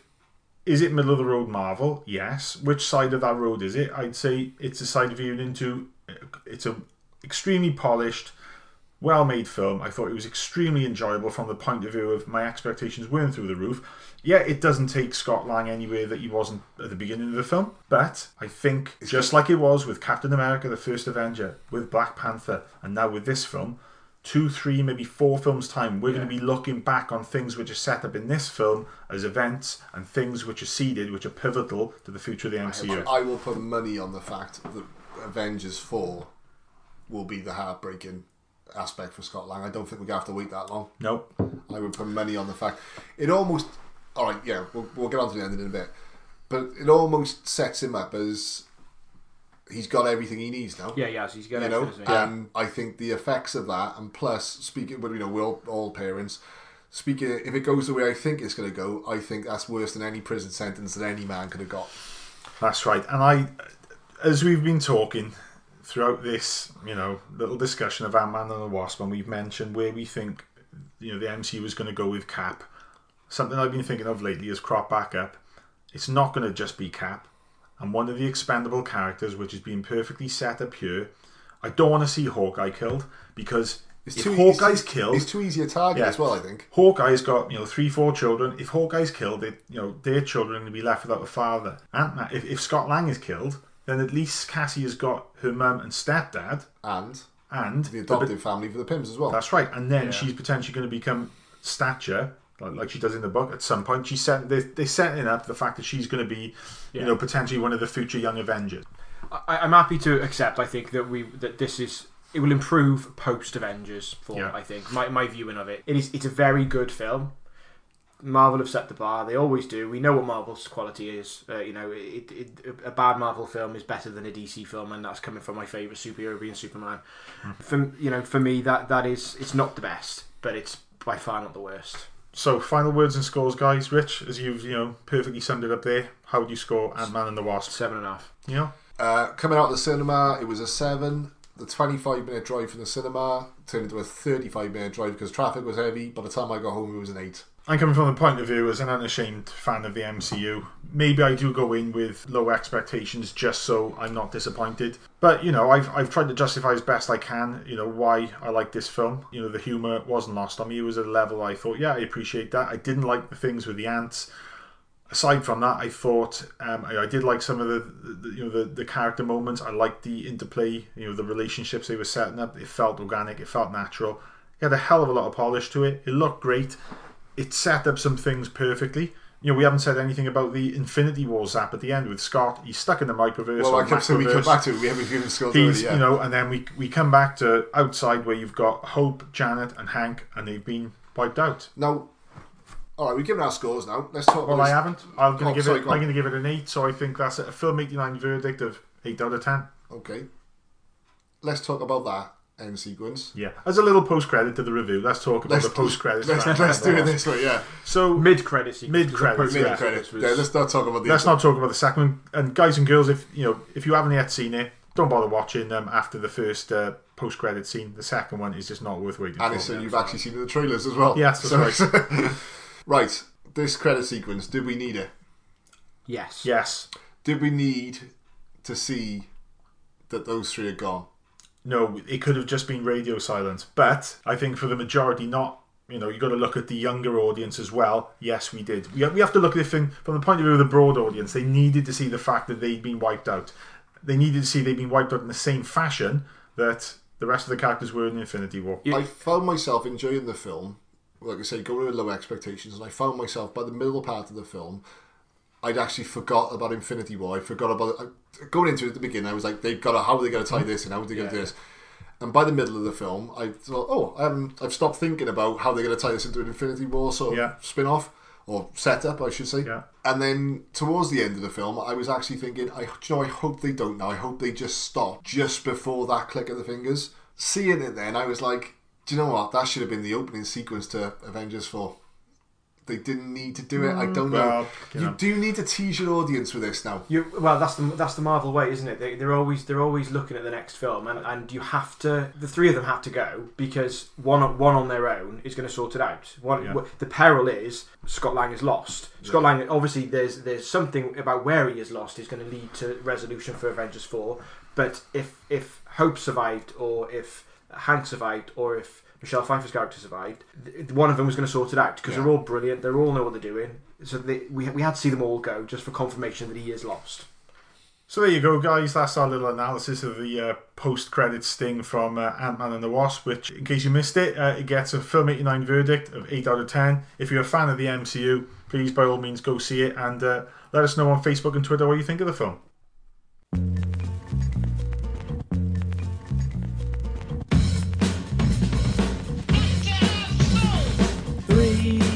That's a magic number. Yes, it is. It's the magic number. 3. Somewhere in this hip-hop soul community was born 3 mixed up in me, and that's a magic number. What does it all mean? Difficult preaching is posthumous pleasure. Pleasure in preaching starts in the heart. Something that stimulates the... So our 3 favourite section this week. It's one of the topics that's been one of the most frequently requested. It's going to be our 3 favourite movie trilogies. So, gents, who's going to start with it? Number 3. Go on, I'll kick off then. Coming in number 3, Toy Story. Ooh, great. I haven't picked it, but I'm glad someone did. It jumped back and forth off my top 3, to be honest. If this had been everyone else's choice as number 1, I couldn't have had an argument with it. It's a kids' film. It's a Pixar film. It's everything you shouldn't say on a film podcast if you claim to be a film lover or even a cinephile. It's one of the most well-written, executed trilogies I think you'll ever get as an example of a film. It is. This list, well, it just goes on and on and on and on and on, as I often do. And I just think so many of them could be in the top 3. So I thought Toy Story... What can be said that hasn't already been said about Toy Story? It's perfectly executed. Each part feels valued. It doesn't feel like it's another cash in. It doesn't feel like it's Cars. It is every installment has a worthwhile position, builds on the stories from the previous, develops the characters. And for Christ's sake, we're talking about films about toys coming to life. Who thought that we'd be even including them in a list of trilogies when the first one came out? It was cutting edge CGI animation, but it is outstanding. It's a tremendous trilogy, and arguably gets better with each film. And what series of films can you honestly say that about? Like you were going to say, I think Toy Story 1 was an amazing achievement more than anything. It's a good film. It's an enjoyable film. It's aimed predominantly at children, I think, to begin with. But then adults found themselves falling in love with it when they were watching it. Loads of adult humour. Yeah, that's what I'm saying. No, but I think it was perhaps the first film of its type. Yeah. Where they started sliding into adult references. The actual marketing for it, I think, to begin with. Oh yeah, absolutely. Was this is a kids' film? Yeah. Yeah. Like you say, the second one builds on it even more. To come back with number 3, God knows how many years later, I was like, cash grab now. They've ruined it. Yeah. What a fantastic film. I mean, the ending to Toy Story 3 is one of the most gripping scenes I've ever been I went in watching. About an hour before, I'd been chopping chilies, still had some on my hands, rubbed my face in the cinema as I do. I was... It happens. It happens. It does happen. I got to the bit where they were in the coming near the furnace, and I never suffered with hay fever before. But unfortunately, that day, the pollen was really high, and my eyes started watering. Yeah. I think also it's a combination of that and the air conditioning in some of the cinemas can make your eyes water. They can, it's a known fact. It is. It dries your eyes out. They've done a lot of spin-offs recently, over the last few years, holiday specials, etc. Doesn't do any damage to the trilogy, doesn't do any... We're talking about cash grabs. A little bit concerned about Toy Story 4. Do we really want a Toy Story 4? Well, like you say, we have got someone playing Buzz Lightyear in that now. I'm not sure Disney really want to do that today. Toy Story, 1995. You look how Disney was at that time. You had films like, they were hit after hit. You had Beauty and the Beast in, I think, 91. You had Aladdin then in 92. You had The Lion King in 94. Apart from Beauty and the Beast, none of those films do anything for me. I think, given the age I was at the time, I didn't like the way that they were following this format of having songs written by Tim Rice or famous people, Elton John, people like that, of having two comedic characters like Timon and Pumbaa, and it was getting quite formulaic. I didn't like the films. I've since warmed to them a little bit more after watching them with my children. Come 1995, Toy Story comes along, changes the landscape, and now look how many CGI films we've had since. It's become the norm. Unfortunately, cell animation has pretty much died a death, which is... And let's be honest, this was probably the precursor to Disney going, something's popular, we want this. Yeah. Because they made no bones about the fact they couldn't compete with Pixar. The only way they could compete with Pixar is to own it. That's right. You've seen them do it again with Star Wars, you've seen them do it with the MCU, now they're doing it with Fox. I think in 1999 then, or just prior to, when the talk was that Toy Story 2 was going to be a straight to video or straight to DVD film, it came out. I saw the first one in the cinema. I remember I saw a double bill of, I think given because of the it was actually probably early 96 because I think the release date was late on Toy Story. I think I actually saw Toy Story and Trainspotting on the same day, back to back. What a bizarre mix of films to see. Just doing films called with a T. I think in that I've got a couple of hours to kill until Trainspotting's on. I'm going to go and watch Toy Story. Completely blown away. Thought it was an incredible film. Loved it. Fast forward 4 years later, I never went to see Toy Story 2. I later caught it on DVD. Toy Story 2 for me is, if we were doing top 10 sequels of all time, Toy Story 2 would be in it. For me, Toy Story 2 is the perfect sequel. It is my favourite of the three films. The way it finishes with that musical number with, what's the name of the penguin? Wheezy. I thought, if they don't do another Toy Story film, it's ended perfectly there. Granted, Toy Story 3 is fantastic. I don't think it's as good as 2, although the payoff with a claw at the end is the single greatest payoff in any film ever. You've got things being set up early on in a film, then paid off at the end. You've got the data spike in RoboCop, which he uses as a weapon at the end. Perfect setup. You've got the claw set up in the first film, and everything. The aliens always make reference to it. Situation is dire at the end. The claw, incredible. It's fantastic. They're amazing films, and I'm glad one of us picked them. I nearly put it in, but one of the greatest trilogies ever. My number 3 trilogies, usually we're going for big sort of Hollywood franchise movies. I'm not trying to be different, but I'm going to go for a British trilogy, really. I've probably got American backing as well, and that'd be the Cornetto trilogy. Yeah.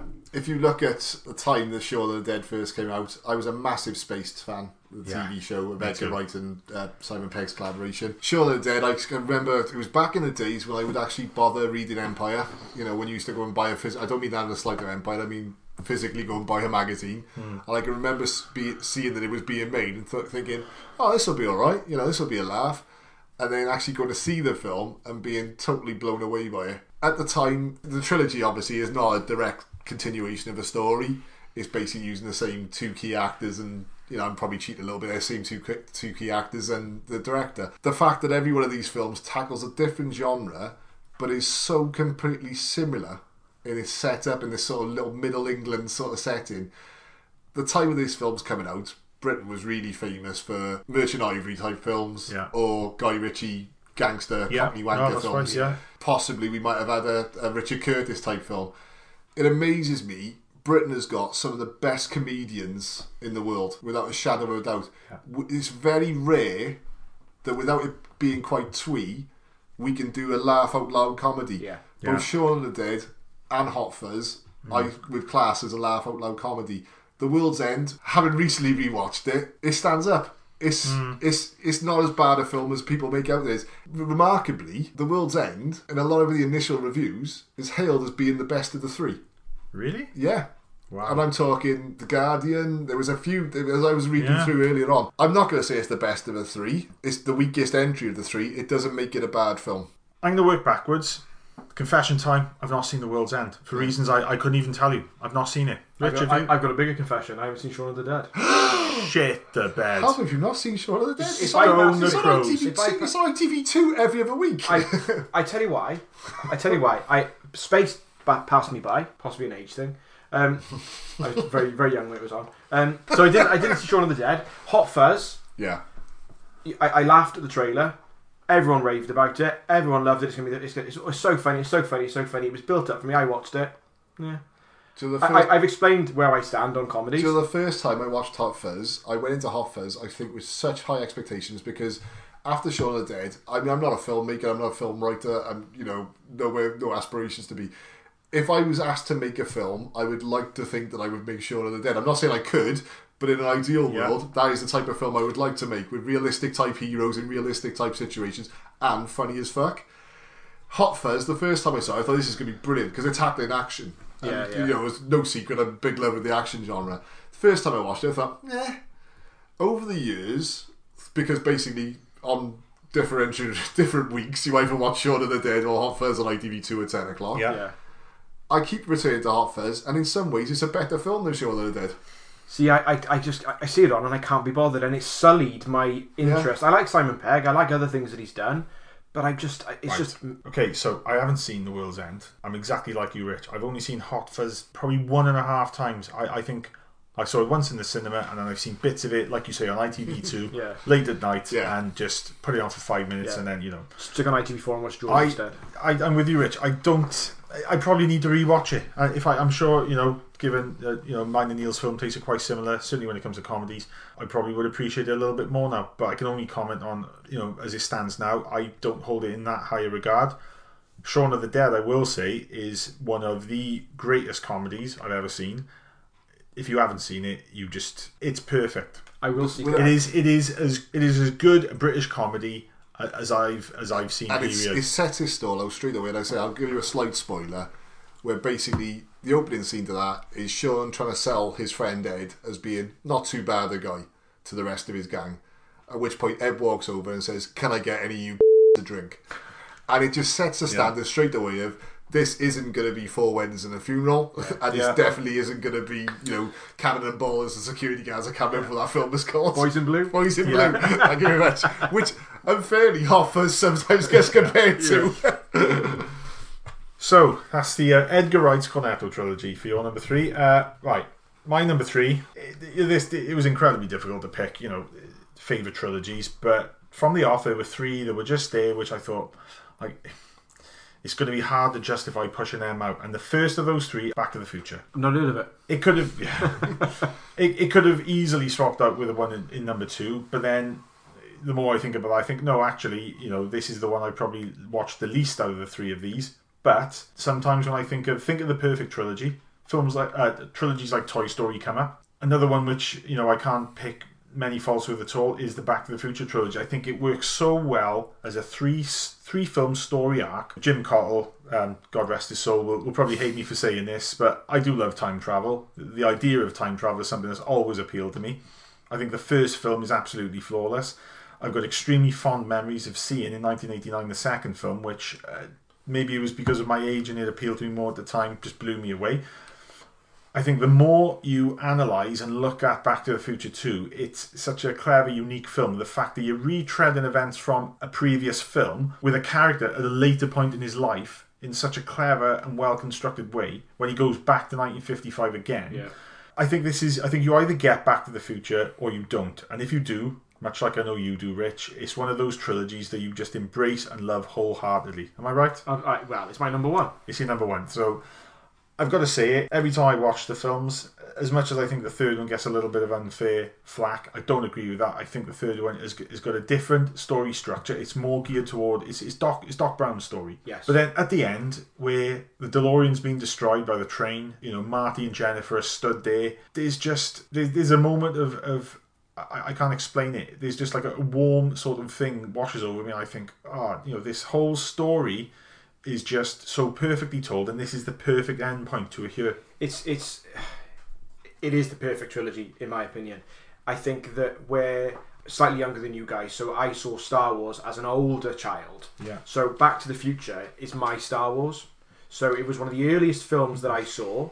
It was one of the earliest films I ever remember renting. I remember the first time I saw the first film, I couldn't wait for the sequel when it went to the cinema. I remember seeing that in the cinema. I remember the whole experience of going to the cinema to see Back to the Future 2. I remember seeing the little tease for Back to the Future 3 and knowing it was coming out. I think Back to the Future 2 was in the November, Back to the Future 3 was the following summer. It was, yeah. And the excitement about Back to the Future 3 coming... And it was the first film that, whilst there wasn't a huge amount there, and we didn't have the internet, we didn't have that, it was the first film that I remember buying books about, that I remember being interested in the production side of things.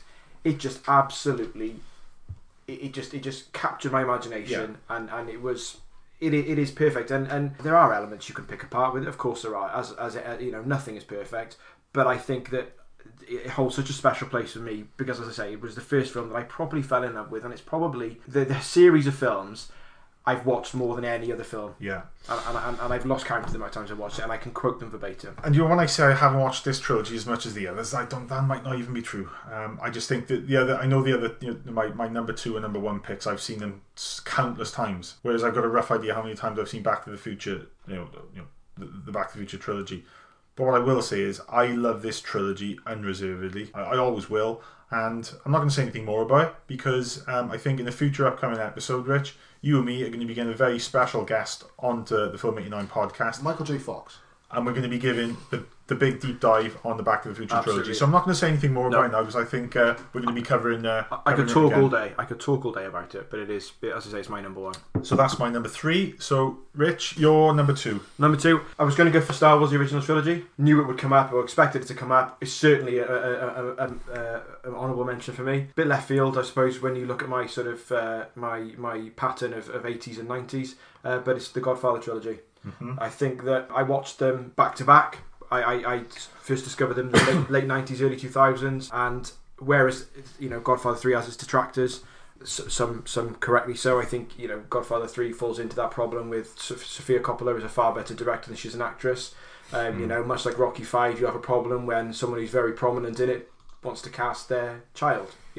She is clearly the worst part of that film. Again, what hasn't already been said about the first 2 Godfather films, and Godfather 3, there are many strong points about Godfather 3. It is an almost flawless trilogy, marred somewhat by the issues, not the minor issues that exist with Godfather 3, but Michael Corleone's journey, Vito Corleone's journey, his story is serviced well, I feel, all the way through to the end of Godfather Part 3, and he is the main character, and I think that You know, as I said before, you could switch most of these out. I can't switch Back to the Future, it's a personal thing of mine, but with Godfather, Toy Story, you could switch them out easy peasy. I don't know, can't believe I just said easy peasy at 8:37. I can't believe you're going to pop a Sage Stallone, to be honest, mate. Have some respect. God rest his soul. Hey, listen, there's nothing wrong with Rocky 5 that you would be sorted if Sage Stallone was replaced, mate. Well, I think it's probably... They'd have to do a lot more than that. They'd have to do a lot more than that. Yeah. But yeah, so you know, it is excellent.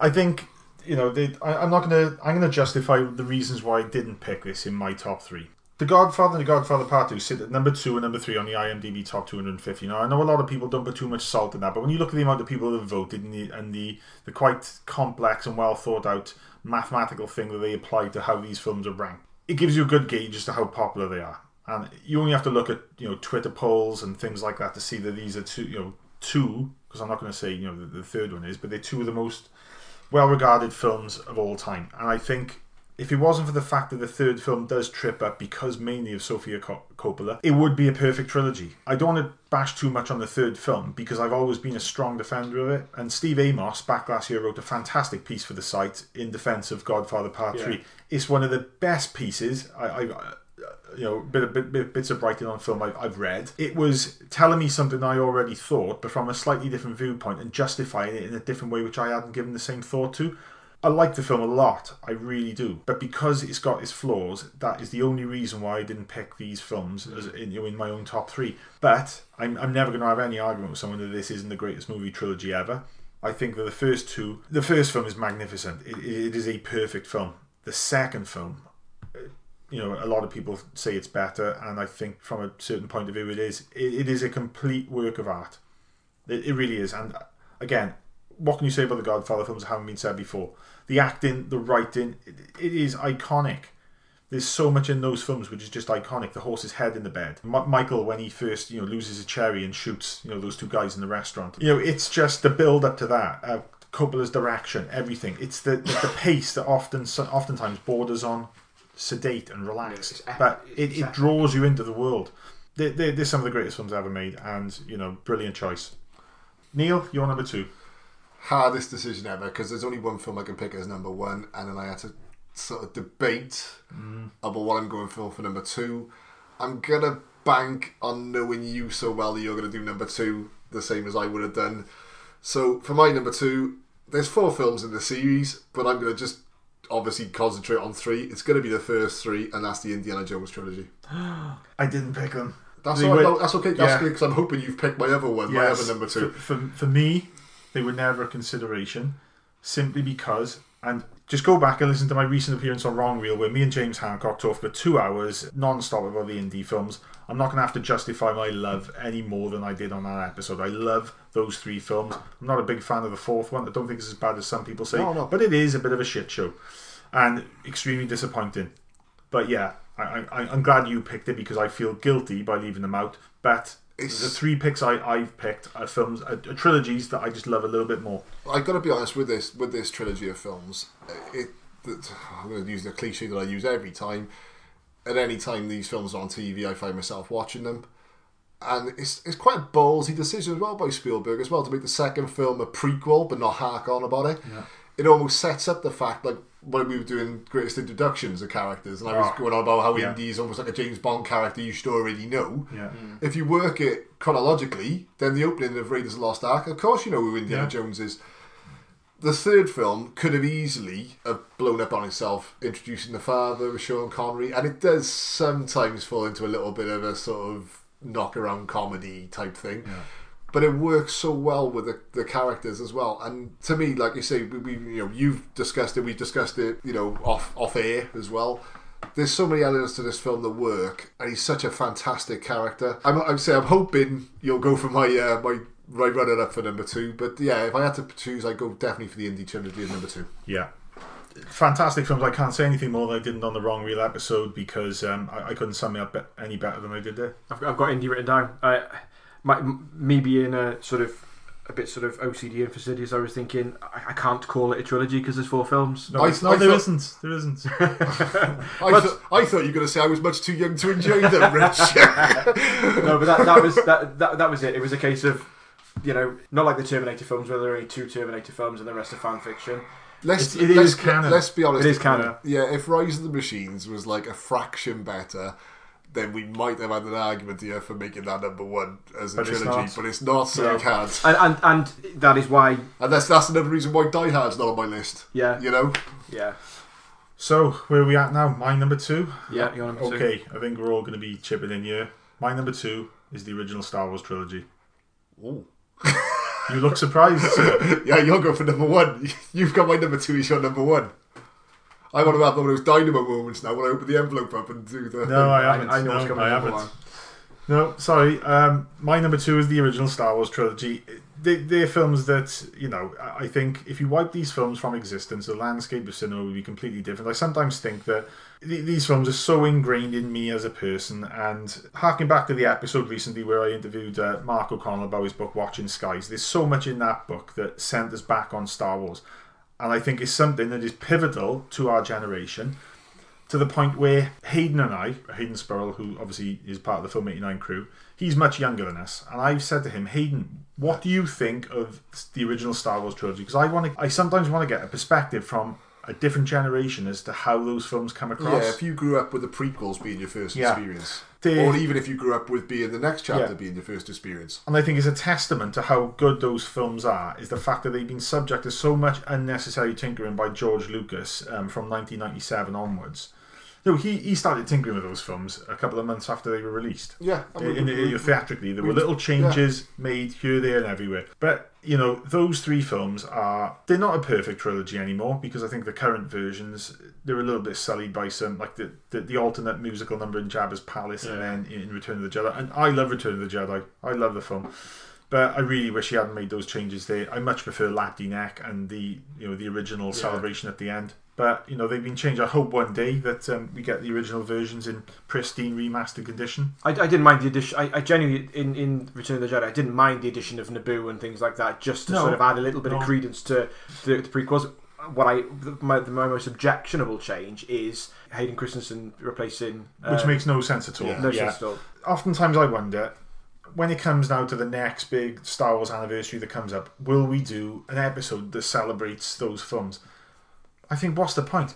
Every other episode, they come up, they become relevant, we talk about them. We've mentioned them in numerous different forms, just from the obvious sort of sci-fi choice, but we'll constantly reference it as well. I mean, I can't remember what film I was talking about on a recent podcast, and I was saying to you, sequels are based on this is our version of Empire, you know, and stuff like that. I think it was actually the Infinity War one, where I said they pulled the trick of doing it in the third film rather than the second film, you know? You know, I had big plans back in the the 40th anniversary of Star Wars to do big retrospective pieces on each film for Film 89.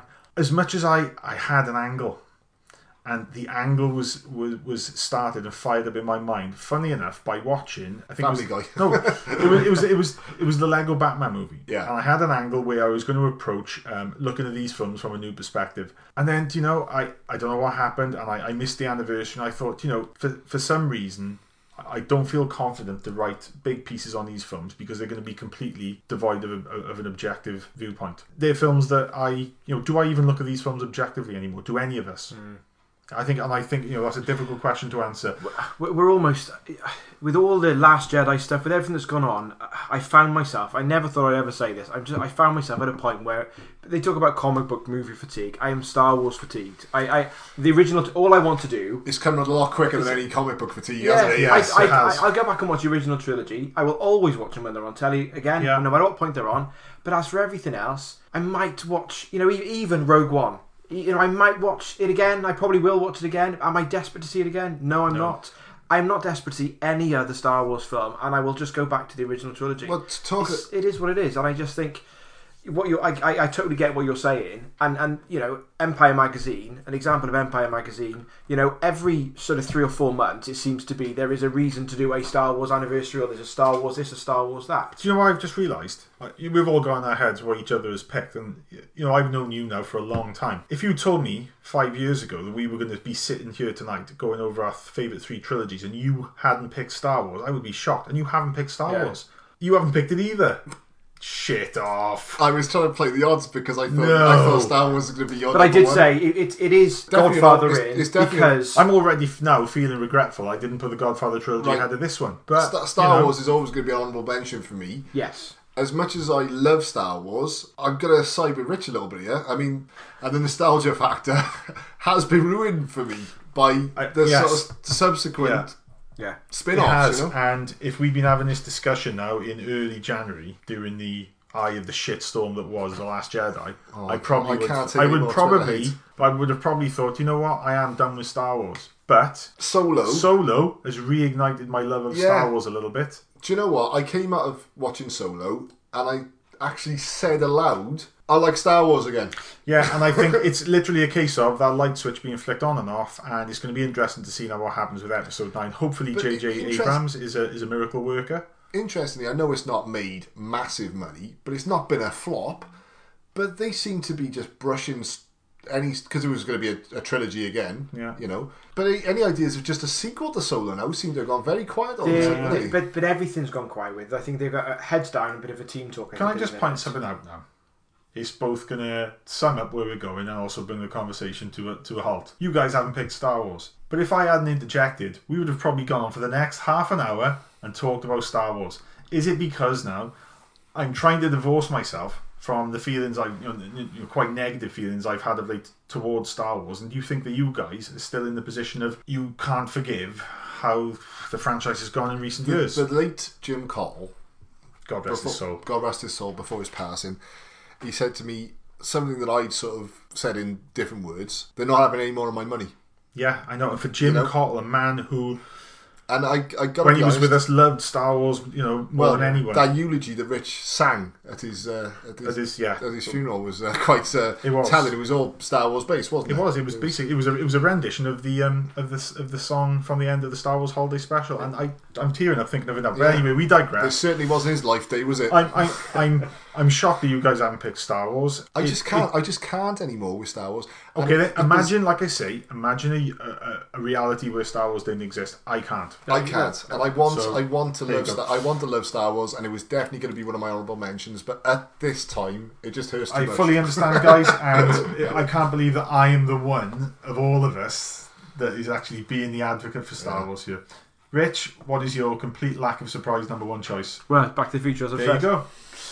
Anything else to say on that we're not going to say in a future episode? Well, I could talk all day and all night, so I will say nothing. Fantastic. Neil, I am really intrigued to see where you're going. It's what I thought was going to be your number two choice. Again, it's a trilogy, but it's not a direct trilogy. There's films in between. It's Captain America saga. I'm being hit with so many mixed emotions here. I thought you were going for a different one altogether. No. What did you think I was going to go for? I thought you were going to go for 3 of the Rocky films. And in the back of my mind, thought he's not going to go for the Spock trilogy, Star Trek 2, 3 and 4. No, I'm going to go for Captain America. And the reason I'm going to go for the Captain America trilogy is because I don't think I have ever seen a character develop so subtly over... I'm going to say 3 films, but there's films in between as well. There's influences in between as well. Basically, people like to say about the second one being a Cold War sort of thriller, espionage type thriller, and it is, and I completely agree with that. I don't think what a lot of people pick up on is the effects of war and the way the soldiers are treated. Yeah. And if you look at this from the beginning point of a skinny little kid in an alleyway who basically just wants to go and fight the Germans. I'm going to do my Christopher Walken impression. I can't do it. Someone like the Joker. It's like he was in the room. Uncomfortable hunk of metal. But if you start off at that point, you have the sort of patriotic kid who wants to go and fight. Yeah. He's willing to do anything, literally to the point of getting super juiced and super jacked to go and be this super soldier, because that's the only way he can fight. You move on to the second film. You've got the sort of espionage, you've got the... by the time we get to the third film, we've got complete sort of government turning on you. And it doesn't matter what you do, how many good men you have who are willing to put their lives on the line, who are literally willing to give everything for their country. If you look at any war story at some stage, the man, the government, the politician, the whoever always says, you've done your bit, now do what I say this time. There's never any end to this war. And the way you get, like I say, the sort of shield infiltration in the second one, down to the Slovakian Accords in the third one, and the way that he has to deal with it. And it's just such a man of such principle who won't change. But my main concern wasn't Thor. when the original Avenger movies were coming out. My main concern was Captain America, because I thought this is going to be cheesy as fuck. And they didn't do it that way. And you could look at that character as being a sort of very... And he's not even my favourite Avenger. He's not even... he's not the one I would pick, But what he's done as an actor and the way that the writers have written these films, the sort of subtlety to the after effects of war, the after effects of people giving everything for their country, giving everything for what they believe, for an ideal they think is right, to then constantly be thrown back into the shit, to constantly have what you did was good, but now we're taking it in a different direction. I think that didn't get picked up a lot. You've just said stuff about these films, and I thought, I had a very, I'd analysed these films having watched them, several times. But you've just highlighted things that I was maybe subconsciously aware of now. I won, to write pieces for the site on Captain America. I can't believe... I'm surprised you picked it. Yeah. I would have picked it if it wasn't for the fact that I talked myself out of picking it, because I think, for me, to get the complete Steve Rogers story arc, you need to insert Avengers and Avengers Age of Ultron in it at least. No, I'll agree with that. Maybe not so much Infinity War, but as a superhero trilogy, you and I, we discussed The Dark Knight at length on the last episode. If we took the Avengers films out, and we just assumed they'd happened, if you just watch those three films, there's three solid films. You wouldn't have lost anything, though. Would you have... No. You wouldn't have lost anything. No. And it's just additional buffering and character moments, and like the conversation in Age of Ultron, the wood chopping thing between Tony Stark and Cap, and the bit where they part ways at the end, and you know what's coming in Civil War. Moments like that, I think. Maybe you would miss out. The Civil War part where you get the two of them in the sort of meeting room, and he's got the pens that his father had. Yeah. They sort of break bread, and you get Tony and Steve finding a common ground, and then all of a sudden he finds out, he's like, I can see where Tony's coming from. Tony's just saying, look, just sign the accord, we'll work around it, mate. We'll work around it. And then all of a sudden, we're Scarlet Witch. Oh, she's locked away for her own safety. And instantly he goes back to, I can't. This is how it all begins. This is how it all begins. This is how it all begins. Wow. And if you look at it as a sort of like a Nazi ideal, and you look to what's happening in America now, where you've got that sort of distinct left and right, and basically sides playing off each other, scoring power points, like the sacking of James Gunn, because everyone has to be right, but more importantly, everyone has to look right. And what is forgotten a lot of the time is you've got the one man there who's literally going, he's not preaching he's right or wrong, he's basically going, this is what I believe in, and it seems to be every time he's right. That's right. See, I just thought he was really cool because he's really strong. Well, I like his muscles as well. I'm not going to lie to you about that. I mean, that scene when he grabs the helicopter and the Under Armour shirt. Well, it's a wet dream for me. But I'm so glad you picked it.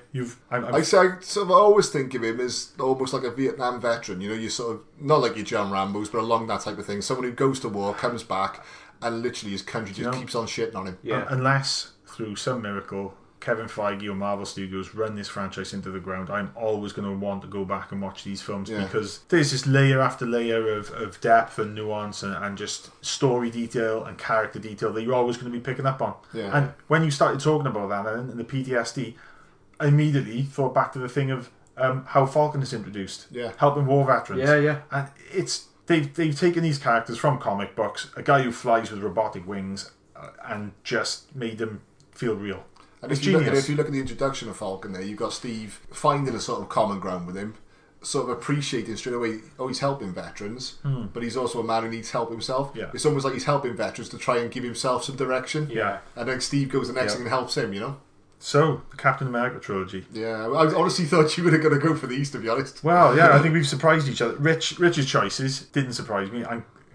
If you hadn't put Back to the Future, I'm nothing if not predictable. No, but if you hadn't put Back to the Future trilogy as number one, I'd now be taking you to the hospital and getting your observations checked, thinking that maybe if you think you had me so sus, Neil, what have I gone for as number one? Do you know, I have not a clue, because I honestly thought you may have gone for Captain. I thought it was either going to be Captain America or Star Wars. I didn't want to show which order it was going to be. Lord of the Rings. Lord of the Rings. Of course it is. I'm going to keep this short and sweet. Like the films? Yeah, like the films. Yeah, the brief jaunts through Middle Earth that they are. A good friend of ours, James Hancock, I was listening to one of his most recent episodes of Wrong Wheel today, where he goes back and he loved the Lord of the Rings trilogy for the longest time, being a massive Lord of the Rings fan himself. His love of those films has been completely sullied by Peter Jackson's subsequent Hobbit trilogy. I almost brought it up there with the Star Wars thing. I more than understand that. But I think from my point of view, as much as I really didn't like him at first, Rich, you and I have had this discussion. We've rewatched them now a few times. They're not as bad as I once thought. And the extended cuts. Yeah, the extended cuts, as much as the extended cut of the first one doesn't really add anything. So the way these films work is strange. The original Lord of the Rings trilogy, I did not enjoy the first film in the cinema. I was made by an ex-girlfriend to watch the first film over and over again. It was like Clockwork Orange, having my eyes jammed open. I don't put it on again. I don't want to see it again. After about the 5th or 6th viewing of Fellowship of the Ring, something clicked. I had not read the Lord of the Rings books. For the longest time, an uncle of mine kept saying, "Hey, I've got this book here, Skye, you really need to have a look at this." I was like, it looks like it's like 3,000 pages. I can't read it. It's too much for me. Something clicked, and by the time The Two Towers came around, its theatrical release in December 2002, I was fully on board. But it was something that took a long time with me. Since then, I've got a love of these films like no other, and even the very disappointing Hobbit trilogy, which was beset by all sorts of production problems. I'm not making excuses for Peter Jackson, but if you watch the very candid behind-the-scenes documentaries on the extended edition of the third film, The Battle of the Five Armies, he makes no bones about the fact that things ground to a halt. He doesn't go too much into the details as to why he decided to split a very small book into 3 films, but I'm not going to go into why that trilogy didn't work. But it didn't work. Yeah, James Hancock summed it up with that, but it could have been one good film. He did, and as much as I fully understand where James is coming from, my love of that trilogy is so great, but it was one that built over time, and it built and built and built. And like all the best things, I think the more effort you put into it, I then read the books. I really enjoyed the books, but there were big portions of them I thought they needed to be cut out for the films, which they were. Yeah. Things like the Barrow Wights, Tom Bombadil in particular, they had to be cut. They would never have worked in a film. The way The Two Towers, the book is structured, the fact you've got these characters are off here doing this bit, the first half of the book is going to tell their story, and then the second half of the book, for people that don't know the books are actually split into 6 books. You've got The Fellowship of the Ring Part 1 and 2, Two Towers 1 and 2, and Return of the King Part 1 and 2. The way Peter Jackson made that middle portion, The Two Towers, which was virtually unfilmable in the way it was told in the books, into what I will say, hands down, is one of the greatest sequels or middle parts of a trilogy I've ever seen. I think, whatever we've got planned for the Lord of the Rings films at some point in the future, I think, we're going to get probably some guests on who are big fans of it to talk about. Rich, I'm sure, you're going to want in on that, because am I right? You're a big fan of the massive. I knew it was coming with you, and that's why it was easy to leave out of my 3. I'm not going to go into too much detail about. Back last November, the 25th, 26th, and 27th of November, I posted 3 really hefty articles on the site. I think it were about 6,000-7,000 words in total across the 3 articles about these films. Please go back, have a read of them. I would understand for people like you, Neil, for which these you've tried to watch these films and enjoy them. It's not like dislike the films. I just don't class them as in my favourites list. Yeah, and I fully understand. I think I've watched the first one I think 3 times, and I've watched the other 2 once each. Yeah, and I can see why people like them. They're just not for me, and it's not any sort of genre or anything like that, because there's other things, films along those sort of lines that I've watched. The Hobbit films, I think I've watched the first one. I can't even remember. To be honest, but they just, for whatever reason, they don't like my fire. If the Lord of the Rings films is not for you, then the Hobbit film certainly won't be. We're going to go on to honourable mentions. Myself, The Godfather trilogy, Toy Story, Indiana Jones, and as much as Rich is going to upset your OCD, I've picked the first 3 Alien films as a trilogy. So have I. Fantastic. Rich, what about you? Yeah, Star Wars original trilogy, Lord of the Rings. Indy was in and off my list, but it was difficult for me there. Alien, Die Hard, even with Die Hard with a Vengeance. Sam Raimi Spider-Man. We fall into that trap again, whereby I've put the Godfather trilogy in because of the perfection of the first 2, and for me the low points of 3 don't detract from the overall experience. However, when you're looking at Spider-Man 3, where does Spider-Man 3 compare to Terminator 3? Yeah. I'd actually say I'd much rather watch Spider-Man 3 than Terminator 3. I'd watch Spider-Man 3 every day of the week rather than watch Terminator 3 and so it isn't perfect, which is why it's not on my top, but it's an honourable mention. I even toyed with the Hannibal Lecter trilogy. No. But Silence of the Lambs, I love Silence of the Lambs. I say no, but I actually really like Hannibal. See, I did love Hannibal, and actually, where I prefer Red Dragon is because they tone back on the Lecter. Red Dragon is not a good film. Manhunter is a far better version of the book. Far better version of the book. And I would say with Hannibal as well, it falls into the trap of the problem with the Die Hard films, where the character is good enough as it is, but all of a sudden now seems to be like a super powered person, like Hannibal Lecter. Some of the things he does. The books. I mean, the books are quite bonkers. But I think that I toyed with the idea, and again, I think the problem with that. No, you're giving it an honourable mention. So like the indie films could have quite easily been in mine. The Godfather film certainly, I think, maybe should have. But it's all just a nice vehicle by which to discuss our. Like I always say, we're not discussing best. We're discussing our personal favourite. I've got the Caesar trilogy of Planet of the Apes. The modern ones. Modern ones. Yeah, without doubt. Die Hard I tinkered with. Obviously I'm going to mention Rocky, but I'll go Rocky 1, 2 and 3. Yeah, that's fine. Before we go into silliness of 4 and 5. Yes. Just for the record, we all love 4. Yeah, it is. We do love. I love 4, but it's just silly. I'm going to get a stick for this one, and again I'm going to go middle choices. I'm going to go Fast and Furious 4, 5 and 6. You had a franchise that was dead on its ass. I will, Neil. If I were an adjudicator in this, I would say that is allowed. Yeah, it's allowed. You've got a franchise that's dead. Fast and Furious is a great sort of action film, and that's about all it is. The second one is terrible, and the third one's called Tokyo Drift. I don't know if you've seen it. 4 came back, and I was like, who the fuck wants to watch this? And I found myself strangely enjoying it. And then 5 was mind-boggling. That's like brilliant. Dwayne Johnson can save anything. That's and then 6, it was nice because the family had grown, because it's all about family. The family had grown. They had separate characters. And then 7 wasn't very good, but Paul Walker died halfway through, so give it a fucking break.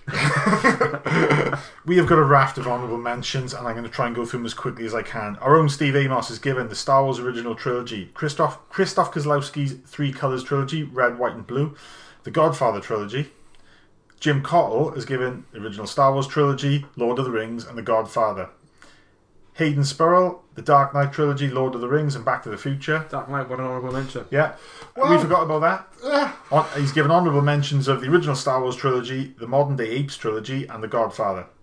Jacob Rivera, who's a big friend of the podcast, at JRatM23, has given the Before trilogy, the original Star Wars trilogy and the Dark Knight. Honourable mentions being the Godfather, the Matrix... The Matrix, yes. Sorry, Jacob, but 2 and 3. I do like 2. I don't mind 2. Apart from that terrible 15-minute speech at the end by the Merovingian or whatever he is. What a load of shit. 3. Oh, shit show. The Die Hard trilogy. The Man with No Name trilogy. Mad Max. To pick a Mad Max trilogy and not put Fury Road in. Ooh. That causes... It's the Mad Max original trilogy. And I was saying, if you look at the trilogy, I'm going to go Thunderdome, and that's the Rise of the Machines, right. Isn't it? That's that stops it from being a trilogy.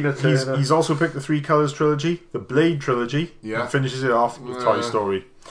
Martin Kessler, who's been on Film 89 and is a big friend of the site and the podcast, the Pusher films by Nicholas Winding Refn, which I hadn't actually seen and looked into them, and they actually look pretty cool films. They're basically films about the criminal underworld in Copenhagen, and knowing Refn and being obviously the director of Drive, which is one of my favourite films of the last 10 years. I really need to go back and look at these films. Hiroshi Inagaki's Samurai trilogy, which I'm a big fan of, and another non-English language trilogy, the Infernal Affairs trilogy, the first film of which was the basis of The Departed.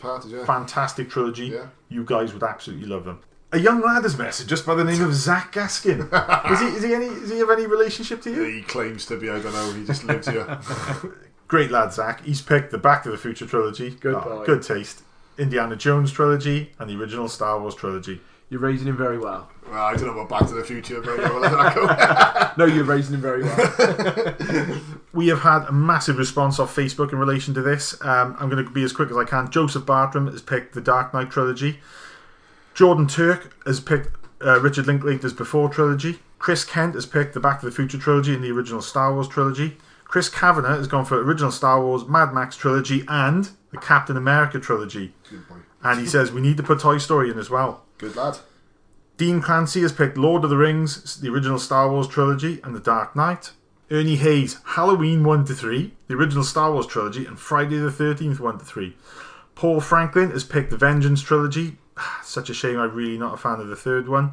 Juliet Harriet McKinnell has picked Toy Story, Lord of the Rings, and again the Before trilogy. Richard Linklater's trilogy is cropping up a hell of a lot here. Pete McCann, God bless him, has picked, same as me, Lord of the Rings, original Star Wars, and Back to the Future. Justin Bird has picked Taylor Sheridan's Frontier trilogy, Lord of the Rings, and Nolan's Batman trilogy. Andy Rowland, like you, has picked the Cornetto trilogy. Good man. Shane Wakefield, The Godfather, no question. Rob Pullen, Captain America, Toy Story, and the original Star Wars. Martin Wakefield, Toy Story, the Tyler Sheridan trilogy, and Evil Dead. Ted Leggett has picked the Tremors trilogy. Do you know what? About time someone did. Toy Story and Back to the Future. Sean Salt has picked the Vengeance trilogy, Lord of the Rings, the Godfather trilogy. Paul Davidson has gone for, as Martin Kessler did, the Pusher trilogy by Nicholas Winding Refn. Lachlan Evans has picked, again, someone else has picked the same as me, Lord of the Rings, Back to the Future, and original Star Wars. Jordan Brown, the Before trilogy, Lord of the Rings, and original Star Wars. And lastly, Michael Herman has picked the Vengeance trilogy by a mile, the Godfather trilogy, and Christopher Nolan's Batman trilogy. That was literally probably a third of the response we've had off Facebook in relation to that. So thank you, everyone. Apologies that I couldn't read everyone's picks out. We would have been going on all night. But there you have it, guys. That's our favourite 3 trilogies. So we're going to move on to listener questions. We've had a raft of questions, and again, because of timing, I have to narrow it down to 3. First one, Liz Edwards at Liz_Edwards on Twitter asks, I've recently given up on The Walking Dead after 8 seasons. I've just lost interest in it. What TV series, if any, have you dumped after sinking a significant amount of time into? Sorry, what was that young lady's name? Liz Edwards. Liz Edwards. I've recently given up on The Walking Dead. I understand there's 2 episodes left of the season 8, and I understand that perhaps one of the main characters dies. I don't care anymore. I've had enough. Season 7, I thought, I'm done with this. Season 8, I thought, I'm definitely done with it. It's nothing more frustrating than when you've invested so much time in a series to actually... I spent the majority of Season 8 being annoyed by it. Yeah, it wasn't even boring me or disinteresting me. It was actually annoying me to the point where I was verbally shouting out, fucking make it stop, you know? Liz, as Neil said, I echo his words. I'm with you. I've given up during season 8. I've just had enough of it. It ironically has become a shuffling corpse of a show that doesn't know when it needs to die. Okay. Another one, which Rich and I have discussed lately, and being a massive Marvel fan and having sort of casually enjoyed the series from season 1 onwards, I've just had to give up on Agents of S.H.I.E.L.D. It seems to be diverting away from the MCU. I just haven't got enough time in my life to sink the amount of time I need to into that show when I could be watching other things. Yeah. So, unfortunately, it's had to go. Much the same, I've got to be honest as well, with a lot of the Netflix Marvel stuff. I'm the same, I'm way behind on it. Jessica Jones, halfway through season 2, just gave up. Luke Cage, I've seen the first 2 episodes of the season 2. Yeah. They're alright, they're not bad, but I don't find myself going back to them. Iron Fist was absolutely dire. Yeah. I got a big problem with this, in as much as I think we said before, with time being a premium is what it is. I find I end up sticking with programs because I'll half watch them, because I have so little time to physically sit down and watch. A 43-minute chunk is something I can put on while I'm pottering about and I'm doing something else, and I'll watch it. I've stuck with Agents of S.H.I.E.L.D. I've stuck with this season of Agents of S.H.I.E.L.D. because I thought that it was going to be the last season, and with everything that's gone on with Infinity War and my love of the MCU, I will watch any old shit that is MCU. Yeah. And that's why I've stuck with it. And now, out to the bag comes the season 6, which is going to be after the next film. Dependent on what happens, I could no longer watch anymore. I'm satisfied I got to the end of season 5. I'm not someone who ditches TV shows. I invest so much into characters and I end up sticking with it. I didn't bother with The Walking Dead. But the way I see it, Rich, is you could end up being one of those poor people who sank hours of their life into Lost, and then which I give up after season 2 because no, my caveat with Lost is we weren't in that golden age of television quite yet. No, so we weren't spoiled for choice. We weren't spoiled for choice, and I kept thinking with Lost, this is going to have a payoff. Yeah. We all knew the obvious ending. This is going to totally throw us off now. And no, it was the obvious ending. That was one of the most annoying. I was thinking from season 2 onwards, this is a load of shit that they don't know where they're going with. And I thought, I'm going to make a judgment call here. I'm going to give up and I'm going to watch something else instead. Yeah, I wish I had. That's what I need to be more decisive with. That's a great and a very timely question, given the fact that Rich and I, and also me and Neil have both given up on both The Walking Dead and Rich hasn't given up on Agents of S.H.I.E.L.D., but I have. So. Okay, next question. Lee Desmond on Facebook asks, I've just read Mark O'Connell's brilliant Watching Skye's book after listening to your interview with him on the podcast. Oh, thank you very much, Lee. He asks, what other film-related books have you enjoyed and would you recommend? Now, by that, I've taken it that he means reference books or possibly autobiographies or anything film-related. So, Neil? Film related. I don't tend to read a lot of books based on films. There's a great Terminator 2 book, The Terminator Vault. Yeah, it's about the Terminator franchise, yeah. Which is, it's a fantastic book. Sylvester Stallone's semi-autobiographical training manual, Sly Moves. Yeah, but he goes into a lot of detail about his career and the choices of films he made. It's a strange choice of a book, but somehow it works. Yeah. I'm doing it in reverse. There's a documentary by Robert Evans, a legendary Hollywood producer. Yes. The kid stays in the picture. Yeah. I watched the documentary first and I ended up reading the book as a result of it. If anyone hasn't read the book yet and hasn't seen the documentary, watch the documentary first and then read the book and try not to do it in his voice, because his narration, it is something else. It's fantastic, but it's a good glimpse into sort of a bygone era of Hollywood and the sort of wheeler-dealing backroom deals behind the scenes. Yeah. Now, one film book I would have recommended would have been Easy Riders and Raging Bulls by Peter Biskind. Now, it's a great book, and it was, for the longest time, regarded as, if you want to read a book about Hollywood, it was like seen as the Bible in many ways. But I've since read and heard of so much stuff that discredits a lot of the stuff that's in that book. It's actually put me off going back and rereading it. Yeah. Neil, you bring up the Terminator Vault. That's probably one of my favourite books I've read in the last 10 years. It's by Ian Nathan, who has recently written Anything You Can Imagine, Peter Jackson and the Making of Middle Earth, which is a book I've got to pick up and read. He's a fantastic film writer. He sort of his books are more from the making of point of view, which is something that completely appeals to me. Before that, you had the Alien Vault, which is about the making of the first 4 Alien films. I absolutely recommend that. Absolutely great books, and if you've got any interest in those films, these are sort of, they're just literally warts and all sort of making of behind the scenes things on those films. Yeah, with me, I mentioned before the Back to the Future books. I think that, thinking back, they were going to be warts and all. They were very much sort of production stills and sort of very watered down. I'm going to go down the autobiography route, and 2 of the key ones for me were Christopher Reeve's Still Me, which is a book he wrote sort of after his accident, and very much told his story of becoming an actor, a jobbing actor, and sort of his experiences up until the point whereby obviously he had his accident and then beyond. Likewise, Lucky Man by Michael J. Fox. There's a surprise I pick a Michael J. Fox book, but Lucky Man, I read those 2 books. I forget which one I read first, but I read them back to back. And was there a lot of pollen in the air when you were reading them? There was. And they work very well together. They are very sort of very interesting and very sort of heart-wrenching accounts of sort of tragic circumstances to fall upon very popular icons. Definitely.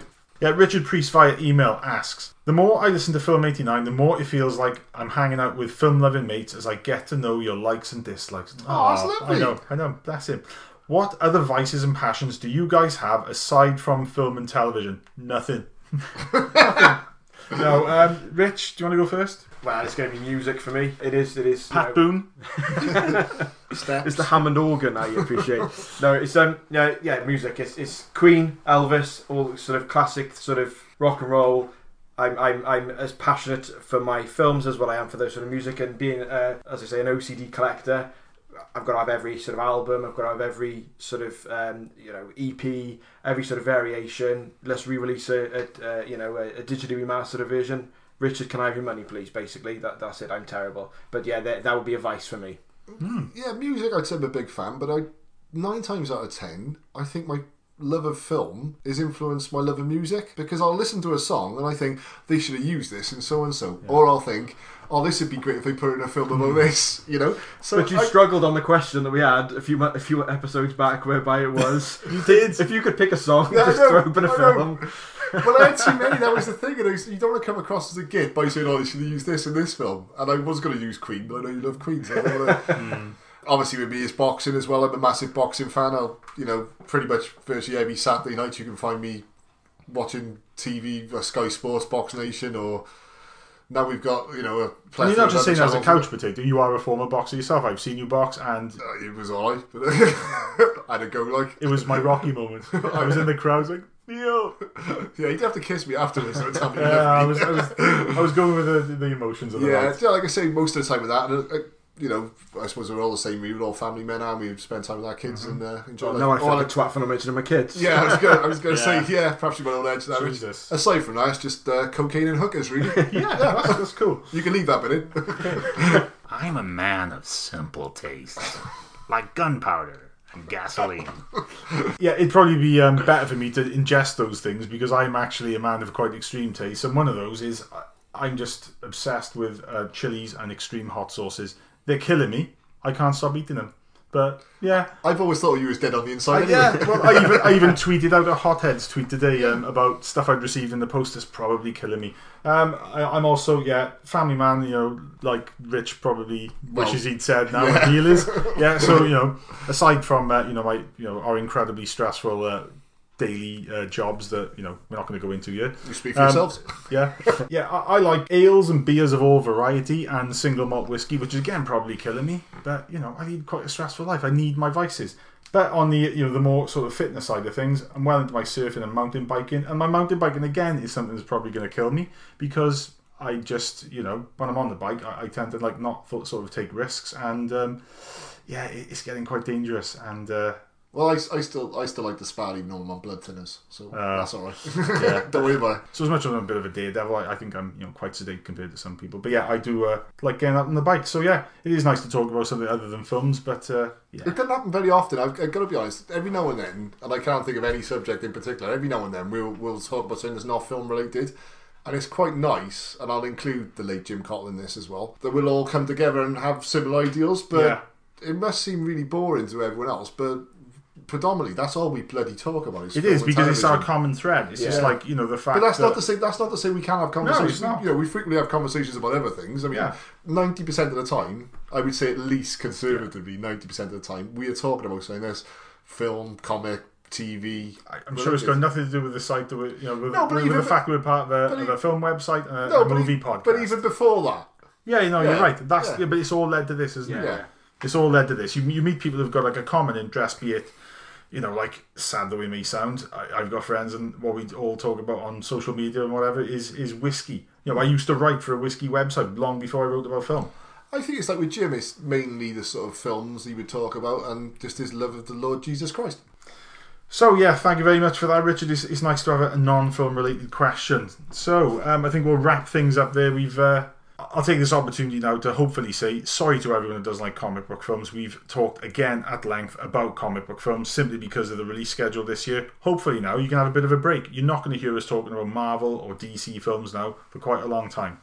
Yeah, I can't see Aquaman figuring. I can't see us doing a special on Aquaman. Yeah, I don't think we're going to be honest. But it's not because of any Marvel DC bias. It's just because I look shit. It doesn't look that good, to be honest with you. Rich, where can people find you on social media? I'm on Twitter, Richard_Roberts, and I casually look at Facebook occasionally, but it's not worth it. Paper's written on. Controversial. Neil, where can people find you if they want to chat shit? Again, you can find me on the site. You can find me on Twitter at Neil_Gaskin, or you can find me on Instagram at Neil's Pics. Facebook I'm on, but you won't find me. And that's about it, really, yeah. Yeah, you can find me on Twitter and Facebook at Sky Movies, and you can find us all, if you want to get hold of us in general, anyone from the site or the podcast, just message us on Facebook or Twitter at Film89UK. I've got to say thank you very much for the continued support we're getting. Aside from the first year birthday celebrations, where we had lots of really nice tweets off people, the podcast and the site are going from strength to strength, and it's because of you guys out there. Thank you very much for all your suggestions for future episodes, for your listener questions, and for your top 3 picks. It's really, really appreciated. We hope that we're going to continue to give you an informative edutainment podcast. Ooh, yeah. There's a lot of other movie podcasts out there. We know we're just in a sea of podcasts, and thank you very much for picking ours. Hopefully we're going to be a little bit more than light entertainment for you, although continually entertaining. Well, that's nice to know. And like I say, if you like other podcasts as well, listen to them as well. That'll be please do. We've got a massive list of them. A massive list of movie podcasts that we could recommend. Aside from our good friends over at Wrong Reel, there's a hell of a lot of them out there. We're not trying to be the best. We're just trying to enjoy ourselves and trying to, we're just having fun. Yeah, we're having fun. We're Hopefully enjoying you are it. too. And I gotta be honest, that one comment about like feeling like you were meeting old friends now, that's a lovely comment to hear. I think that is the basis. One of the key themes for us, isn't it? It's a case of where we are just mates talking about films. But please recommend us to a friend, like, subscribe, and if you could, please leave us a positive review on iTunes. I don't know what we've got lined up for future episodes. They're probably a little bit mixed up. Not sure what order they're going to be released in. But either way, stay safe, stay happy, and more importantly, stay classy.